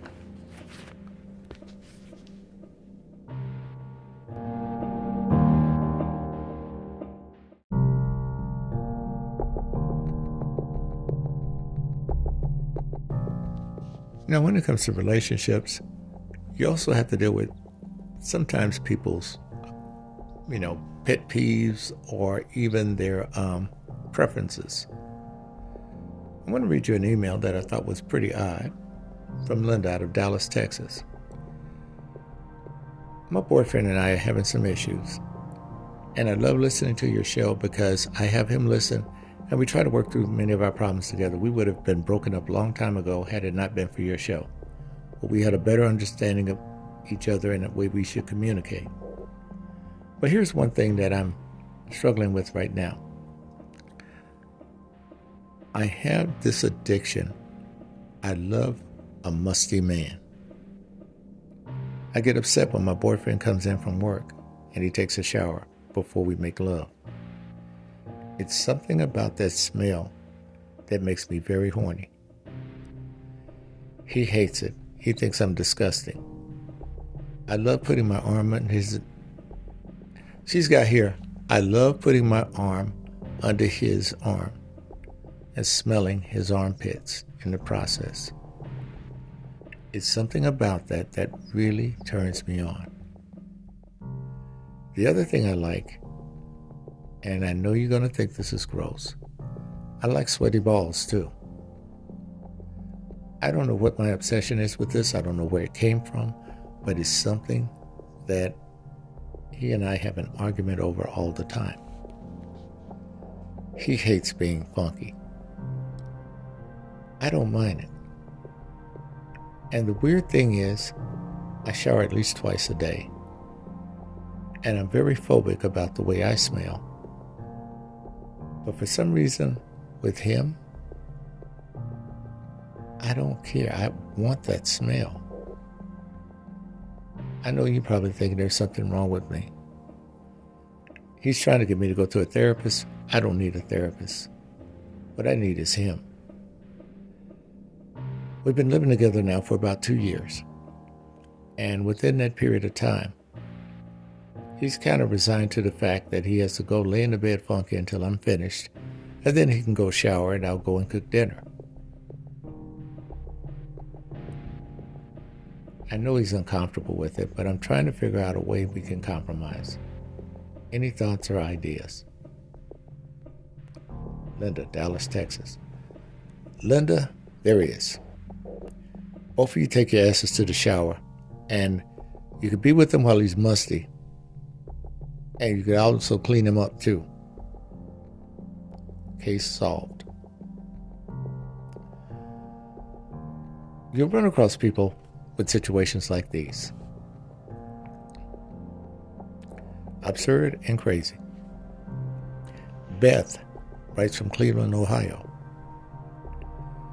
I'm 48 years old, rather frumpy, a little plump, and this one young man at my job has been flirting with me. I've been thinking about giving him a little taste, but I'm afraid to do so because I might get hooked and I might do something stupid at work. Right now, it's just all a fantasy in my head with him. But if I ever got the chance with him alone, I wouldn't put up any resistance. He could take me. I saw him in the break room today, and I got his phone number. But I got it under the pretenses of probably working an extra shift. I know this is my first move, and I'm nervous about it. But do you think I should go and try to pursue this? He's 30. He's single. No children. He's a good catch if you ask me. But I don't want to blow it. But I know I can't control myself once I'm in the bedroom. Once I'm with a man, I am his. I am totally submissive. At work, I'll admit I'm a bitch. But in the bedroom, I'm a submissive slave. Should I just go on and just forget about this? Or what should I do? These feelings have been stirring up ever since he got into our department. But I'm trying to keep myself calm. At night before I go to bed, I always masturbate thinking about him. No, I'm not a pervert. I'm not some creepy old lady. I'm just a woman that has not been satisfied throughout my whole life. I've been married twice, never had an orgasm. I have 3 kids. And I can tell you, the only sexual satisfaction I've ever had is with myself. And I'm thinking that maybe I could train him to make the situation different. Beth, Cleveland, Ohio. Beth, you're playing with fire on the job. Don't let him dip his pen in company ink, I'm telling you. You're at least cognizant about it. You're thinking about it. I understand. And sometimes we have thoughts that we don't want to follow through on. Because I will tell you, I had a thought of having a polar bear as a pet when I was a kid. Until I realized how big they grew and that they eat people. Now, that wouldn't be a good idea. But in this situation, I think that overall with you, be very careful. You're a grown woman. You're going to do what you want to do. I get it. You're lonely. You're tired. But are you just trying to get with this guy so you can kind of show him what you want to have done in the bedroom? Is that the extent of his use for you? That's something you're going to have to determine. The worst thing in the world to do is to start something like this and not really understand where you are in the relationship. Don't send mixed messages. This is another common problem in relationships. A misread on what's supposed to happen in it.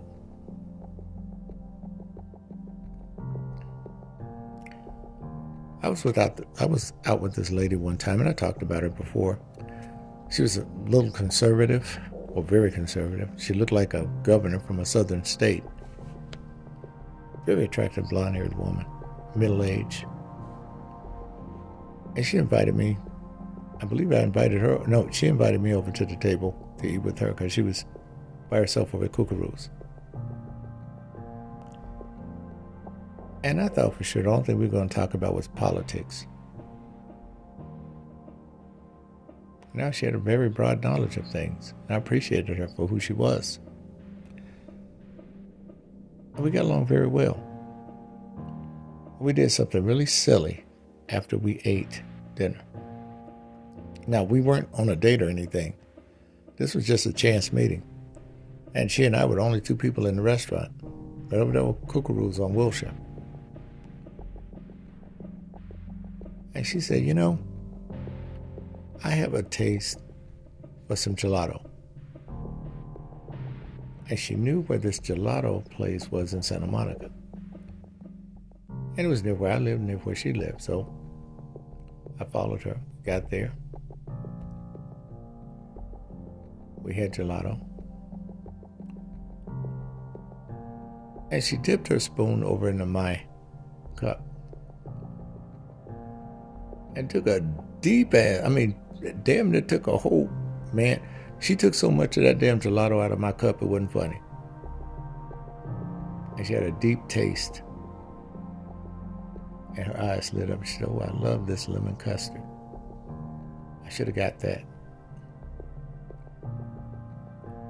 Now, I didn't know this lady at first from anybody. She didn't know me from anyone. We wound up spending the whole day together.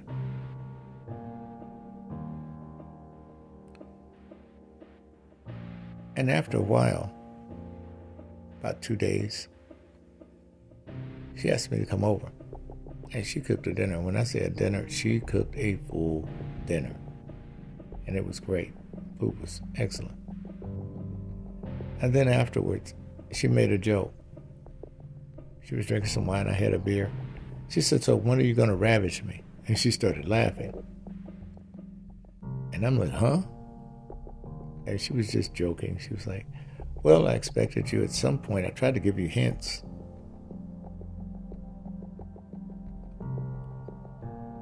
Well, the interesting thing was, we sat in her apartment. And she had a nice apartment. It was on the side of the hill over there, Santa Monica. And we watched the sunset. Oh, it was romantic as hell. I'll never forget that evening. Very nice evening. But here's the thing. We didn't realize, because we both, at first, thought that it would just be a thing where we both had flat personalities and that we'd be at odds because she was a conservative white woman and I was a liberal-looking black guy. I didn't think that we had any chemistry whatsoever. And what it came down to, we fell onto our better angels of humanity. Of being with each other just because we were a couple who were with each other. We didn't talk about politics, didn't talk about race, none of that stuff. We just genuinely enjoyed each other. And that sun setting, I wish, to this day, I wish I had my video camera with me so I could, it was just beautiful. And we sat there. And I told her, I said, "Damn, the sun went to sleep on our asses." She started laughing. But we had a wonderful time. But what I realized was that in some cases, you will actually run across issues in the relationship sometimes when things are going smoothly. Here I am thinking that at any moment, this lady's going to tell me, "Okay, that's enough, let's go. You got to go." Or something where it would be like she was trying to be so defensive. And we dated for a while. Then she had to go back because she was in California with her work. But we had a pretty good time together. And what you realize, folks, is that as you date, you'll have these vignettes of different experiences with people. And we usually, of course, cherry pick and remember the best ones.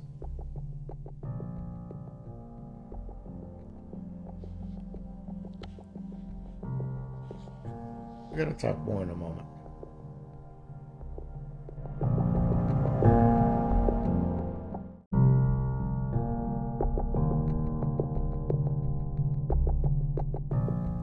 All right, folks, in conclusion, let's go through some of the things that are common issues in relationships. Envy, jealousy,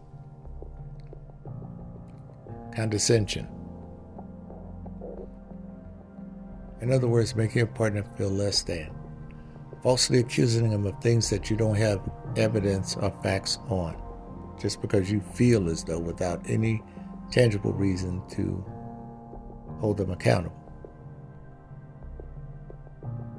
The person who doesn't want to argue, who wants to end the conversation because they feel as though if they can end the conversation, that they got their point across and that was all. That's something a child does,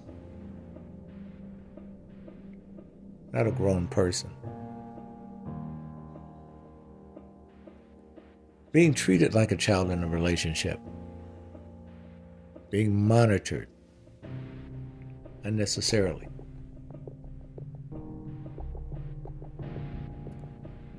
going to family and friends about problems in your relationship.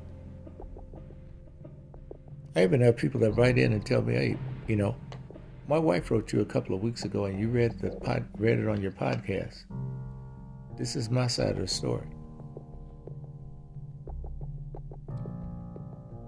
There were a couple that I got like that, but the reason I didn't read them on the show is because they gave way too much personal information. I don't want to be in your life like that. I don't want to know you like that. Keep your disputes out there in the ether with the rest of them.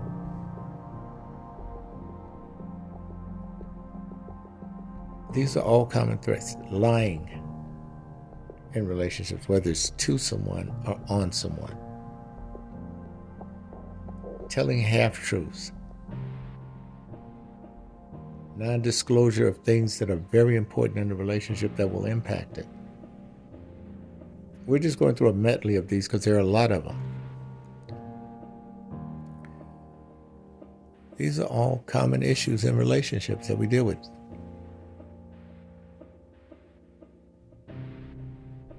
Cohabitational issues. Time management issues. You don't make time for me. Avoidance issues. Something that need to be addressed in the relationship, but you or your partner is trying to avoid that conversation at all costs. You don't want to have it. Now, the reason why some people don't want to have conversations that need to be had in relationships is because of the fact that they probably have on the tip of their tongue that they want it over with. They want to be done with it.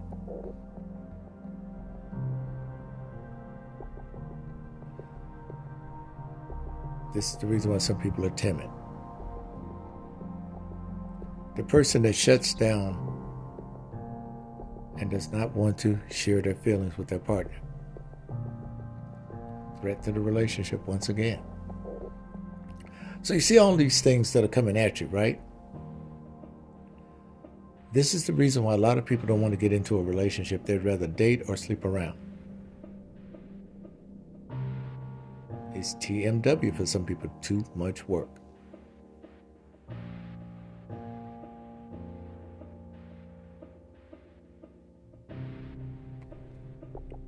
And it makes it much easier for them to adjust. Because they don't have to worry about being accountable. They don't have to worry about finding out whether their partner is. They just want it kind of free and loose.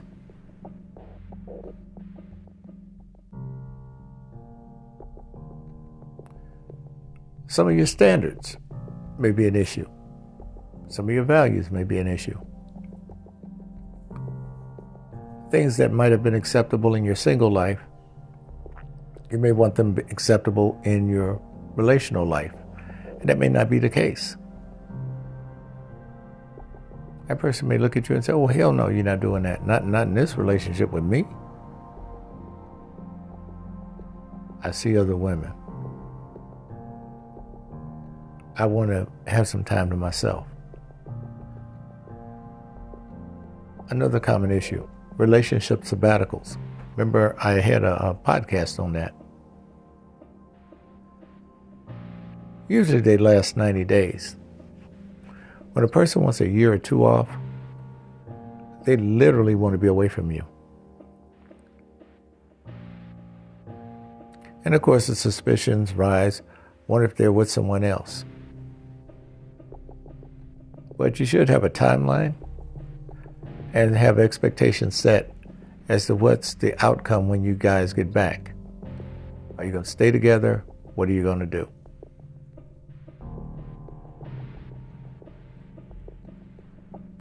These are things you got to think through. A lot of times people get fatigued. And I know some of you ladies think that, the men cheat because, they want some different sex. A lot of you ladies do the same thing. But you don't talk about it. Yes, there are women out there, fellas, where the woman goes out and gets her orange vest and get her shotgun and put her orange cap on with her camouflage underneath, because she's going dick hunting. And dick be like a duck, whack, whack, whack, and she'll go poof, shooting them like clay pigeons.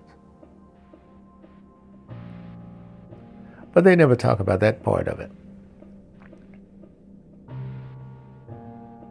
I remember the friend that I told you about that likes to constantly date married women. That's all he would date. What used to make him really like doing that was to hear the women tell him, he'd ask them, "Is my dick bigger than your husband's dick, baby?" And she, "Oh, yes, yes." Stroked his ego, sent him through the roof.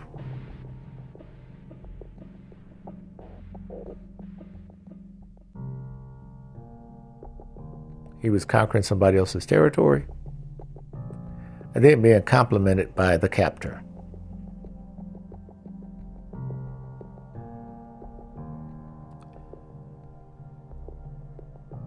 This is the reason why a lot of people find it difficult for online dating.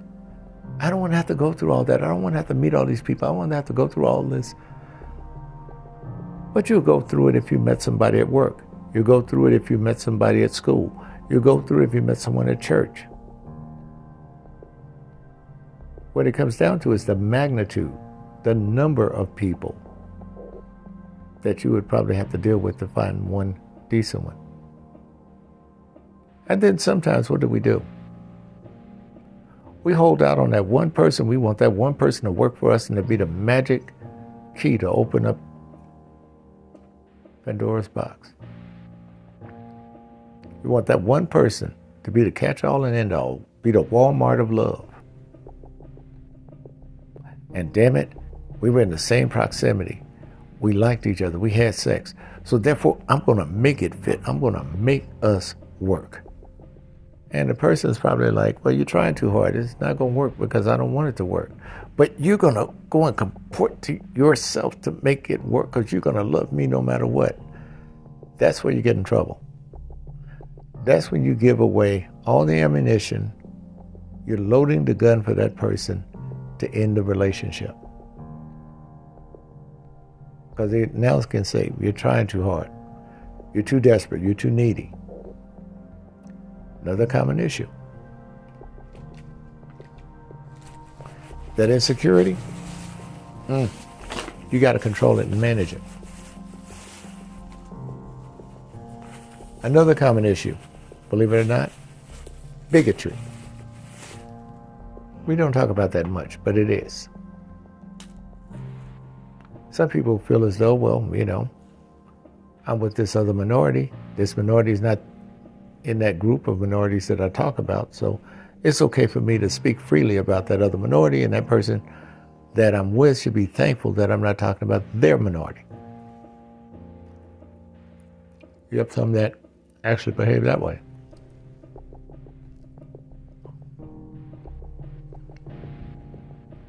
It depends. By the way, folks, I'm eating an organic Chiquita banana, and it's good.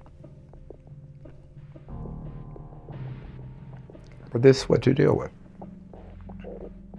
on the regular. But see, you don't think about some of the things I talk about on this show. You don't think about the complex situations you're dealing with at work or with family members or with friends. You expend far more energy with that than you do for someone that you would think about for a relationship. Now, you don't have to overthink the situation. Being in a relationship is pretty simple. The main thing you have to focus on, what do you want? What would you accept? How does it fit into your life goal, your agenda? What level of emotional maturity you're looking for? And what level of emotional maturity do you have?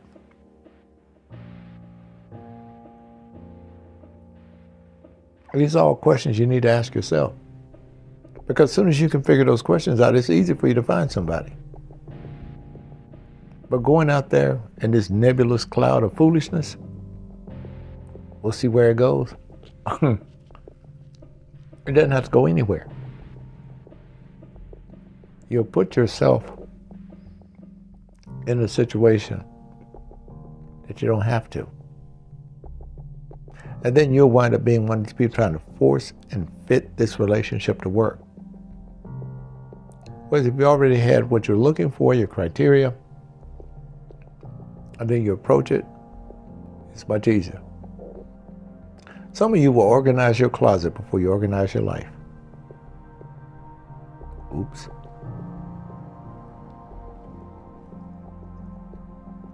So you need to just step back, take a little time. Especially if those of you coming out of a very long and hurtful relationship. Don't try to go back in like you're in a damn boxing match. Take some time. Sit in the corner on the stool. Listen to your trainer, which is yourself. Think about a strategy. Don't just get up and just say, come on, I'm ready to go again. Because you haven't had a chance to really look at what role you played in the failure of the relationship and why you're taking on those burdens forward.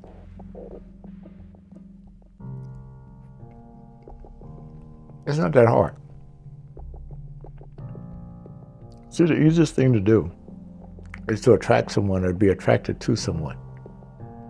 The hardest thing to do is to develop that attraction into a relationship where it's mutually beneficial. That's the operative term. If it's not mutually beneficial, you heard the saying, robbing Peter to pay Paul? Sometimes Peter doesn't have any money, so what the fuck is Paul gonna do? Wait. So, it's not as complex as you think it is. I'm giving you some of the tools to help you when it comes down to filtering out people online. But a lot of it comes down to what you want. And remember when I said people are emotionally unavailable out there on the dating scene? It's because they don't know what the hell they're looking for. They want a form of emotional relief, but they don't know what type. In some cases, some people have never seen a functioning relationship before. And actually, we start talking about toxicity. Sometimes that's the only thing they can find, because it's the only thing they know, and that's the only thing they look for. So you get with somebody that you're trauma bound with, and you commiserate, and you go through the feast or famine. That means fucking and fighting. Not accomplishing anything, but doing it just like you would do a slinky, going down the damn steps. Remember that toy? Slinky, Slinky. What was it? The lovable, wonderful toy. Slinky, Slinky. Good for a girl and a boy. That's what you have. So, in essence, You have to define who you are. What's your purpose? Strengths and weaknesses. And your intentions. That'll give you some direction as to where you need to go for you. A lot of times, especially with you ladies, you think more of the man than you do of yourself. The man I want. What about the woman you want, called yourself? And how would she fit into the life and the world of the man you want? But I know, just like with most people, we think we're all right. We think we're the ones that have got everything together. And so they got to find someone to measure up to their standards. Well, you might want to recheck your standards too. Especially if you're striking out on these dates. There's no magic handshake.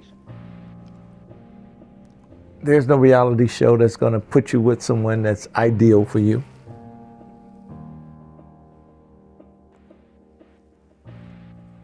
Best thing you can do is go through the process, find someone decent, and have a happy life. It's not that hard. I've done it before. That's the reason I'm so optimistic. But I also know from my travails in the past, I've had some damn good relationships along the way that made me a better man to make better choices in the partner that I choose.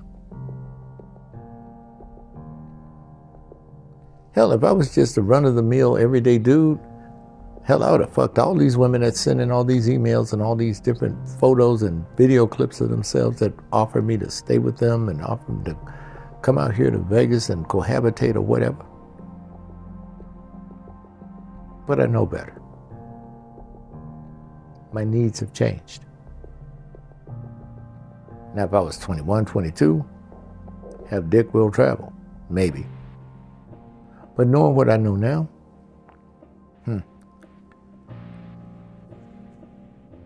it's like you know what you're looking for. Ladies, to give you a context of this, haven't you ever bought an outfit and you wanted accessories to go with it, and you had a problem to find the same color as the outfit or something that would complement it or pop? That's the way it is when I'm coming down to looking for a lady. See, I've had the quantity of women, the bulk of women. It was fun while it lasted, and I had some good relationships and some good learning experiences from it, as well as some bad ones. But again, I wouldn't trade what I've gone through for what I know now for anything in the world.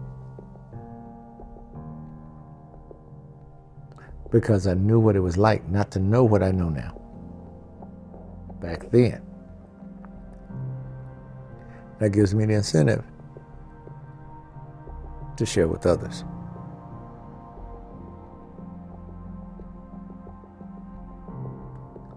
Now, one thing that I want to also make abundantly clear as well. In relationships, the two of you are the people that will make it complex and difficult. Nobody else. And you both have an opportunity to be successful or to be a failure. That's a choice. It's not a destiny. Your destiny comes from the choice that you make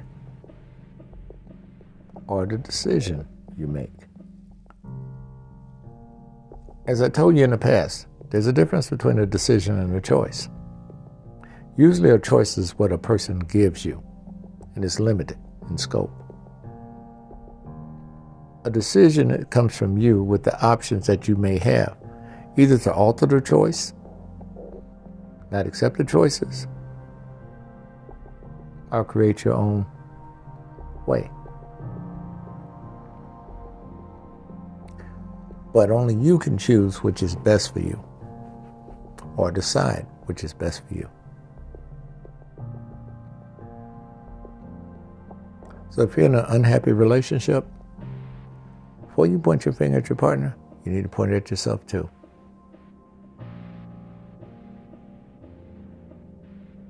You're an accessory to the fact in the commission of a relationship. But that's what happens.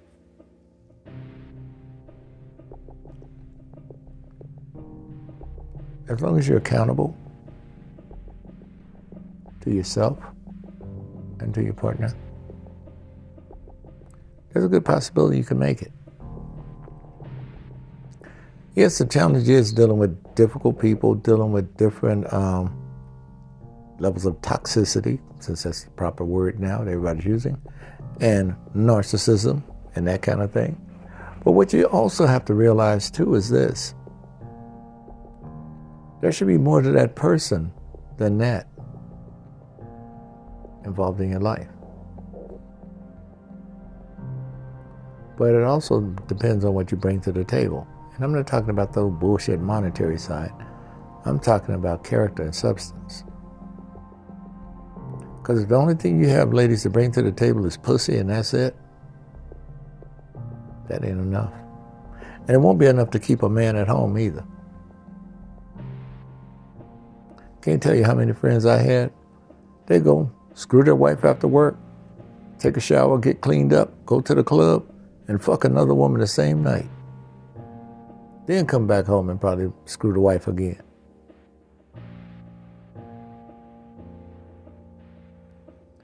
It's got to be more than that. So please don't be mistaken and think that your pussy is the power of the world. It's not. As men, we already know dick power ain't shit.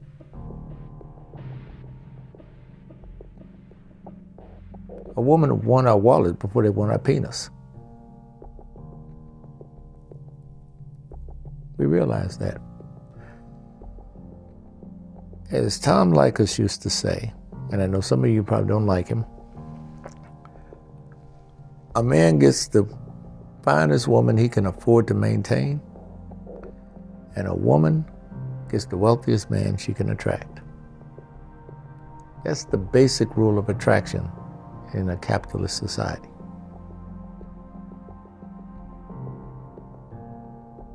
That's if you're basic. If you're not, you're thinking beyond that.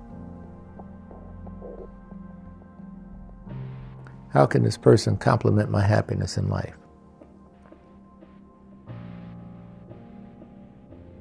Would I want to be with someone that I can endure things with and look at a positive outcome from it? Even though those times may be hard, things may be difficult.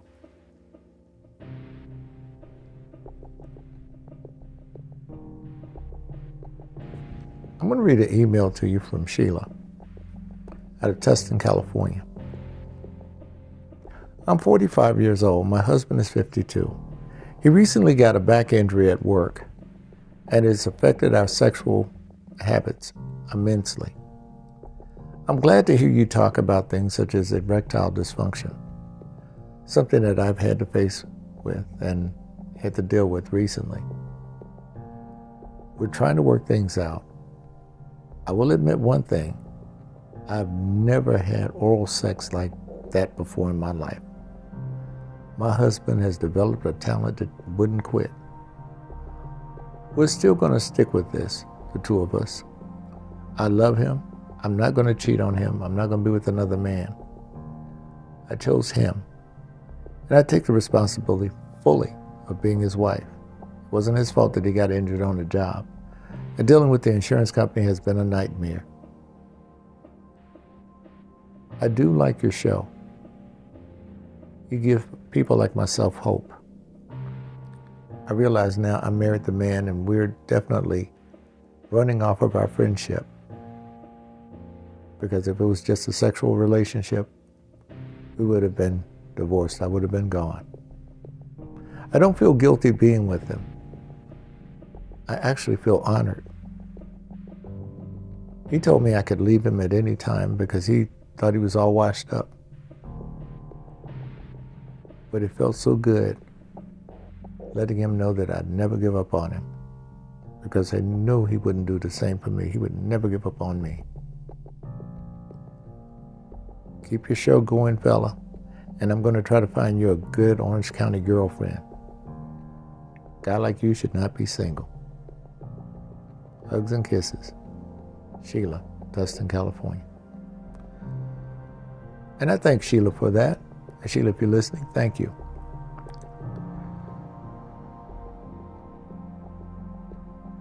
It's a true test of your friendship. Because, yes, the sexual urge is still there for you, I'm sure. But you guys are working it out. But you got to look at it, Sheila. Old boy can eat some pussy now in ways you never thought before. So, never know.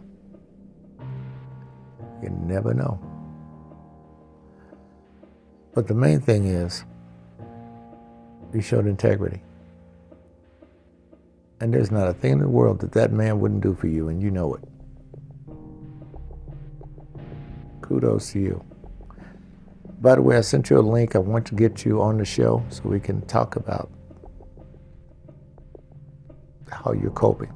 We don't have to necessarily talk about his situation because I'm sure legal matters are going on, but we could talk about how you're feeling and your sentiments. Well, folks, it's time for me to go because I got to go and eat a steak. Oh, yeah, Lucille's Steakhouse down there at Red Rock. I think I'm going to order one right about now, 12 ounces. Yeah, baby, with potato salad and baked beans and a big biscuit so I could do some serious farting. But that's all right. I want you folks to have a wonderful time. And I thank you once again for listening. Again, if you want to listen to my music, you can go to Spotify, type in JAUSAN, click on the Artist tab. It will have the little blue dot beside it. And then you can go on and follow. Also, we're on Facebook.com/Romantic Truth. And you can follow us there as well for the podcast and some of the articles I post, the updates and those kind of things. And we do clips from TikTok that we'll put in there that are funny and informative. So, thank you once again, folks. And I want to thank you from the bottom of my heart, every one of you, for sharing the show with others. Because without you, there's no show. I thank you once again, and you all are leaders. Remember that. And if you can, share the link with someone so that they can listen in too. Take care.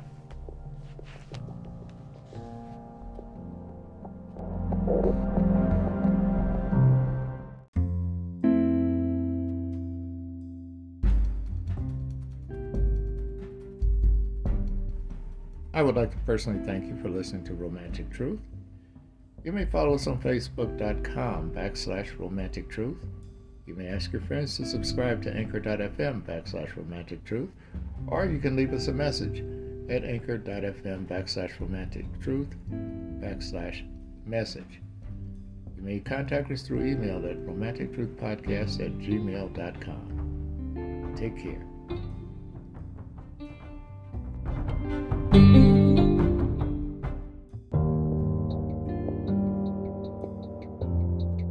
Romantic Truth would like to take this opportunity and applaud our listeners and over 40 countries for their support.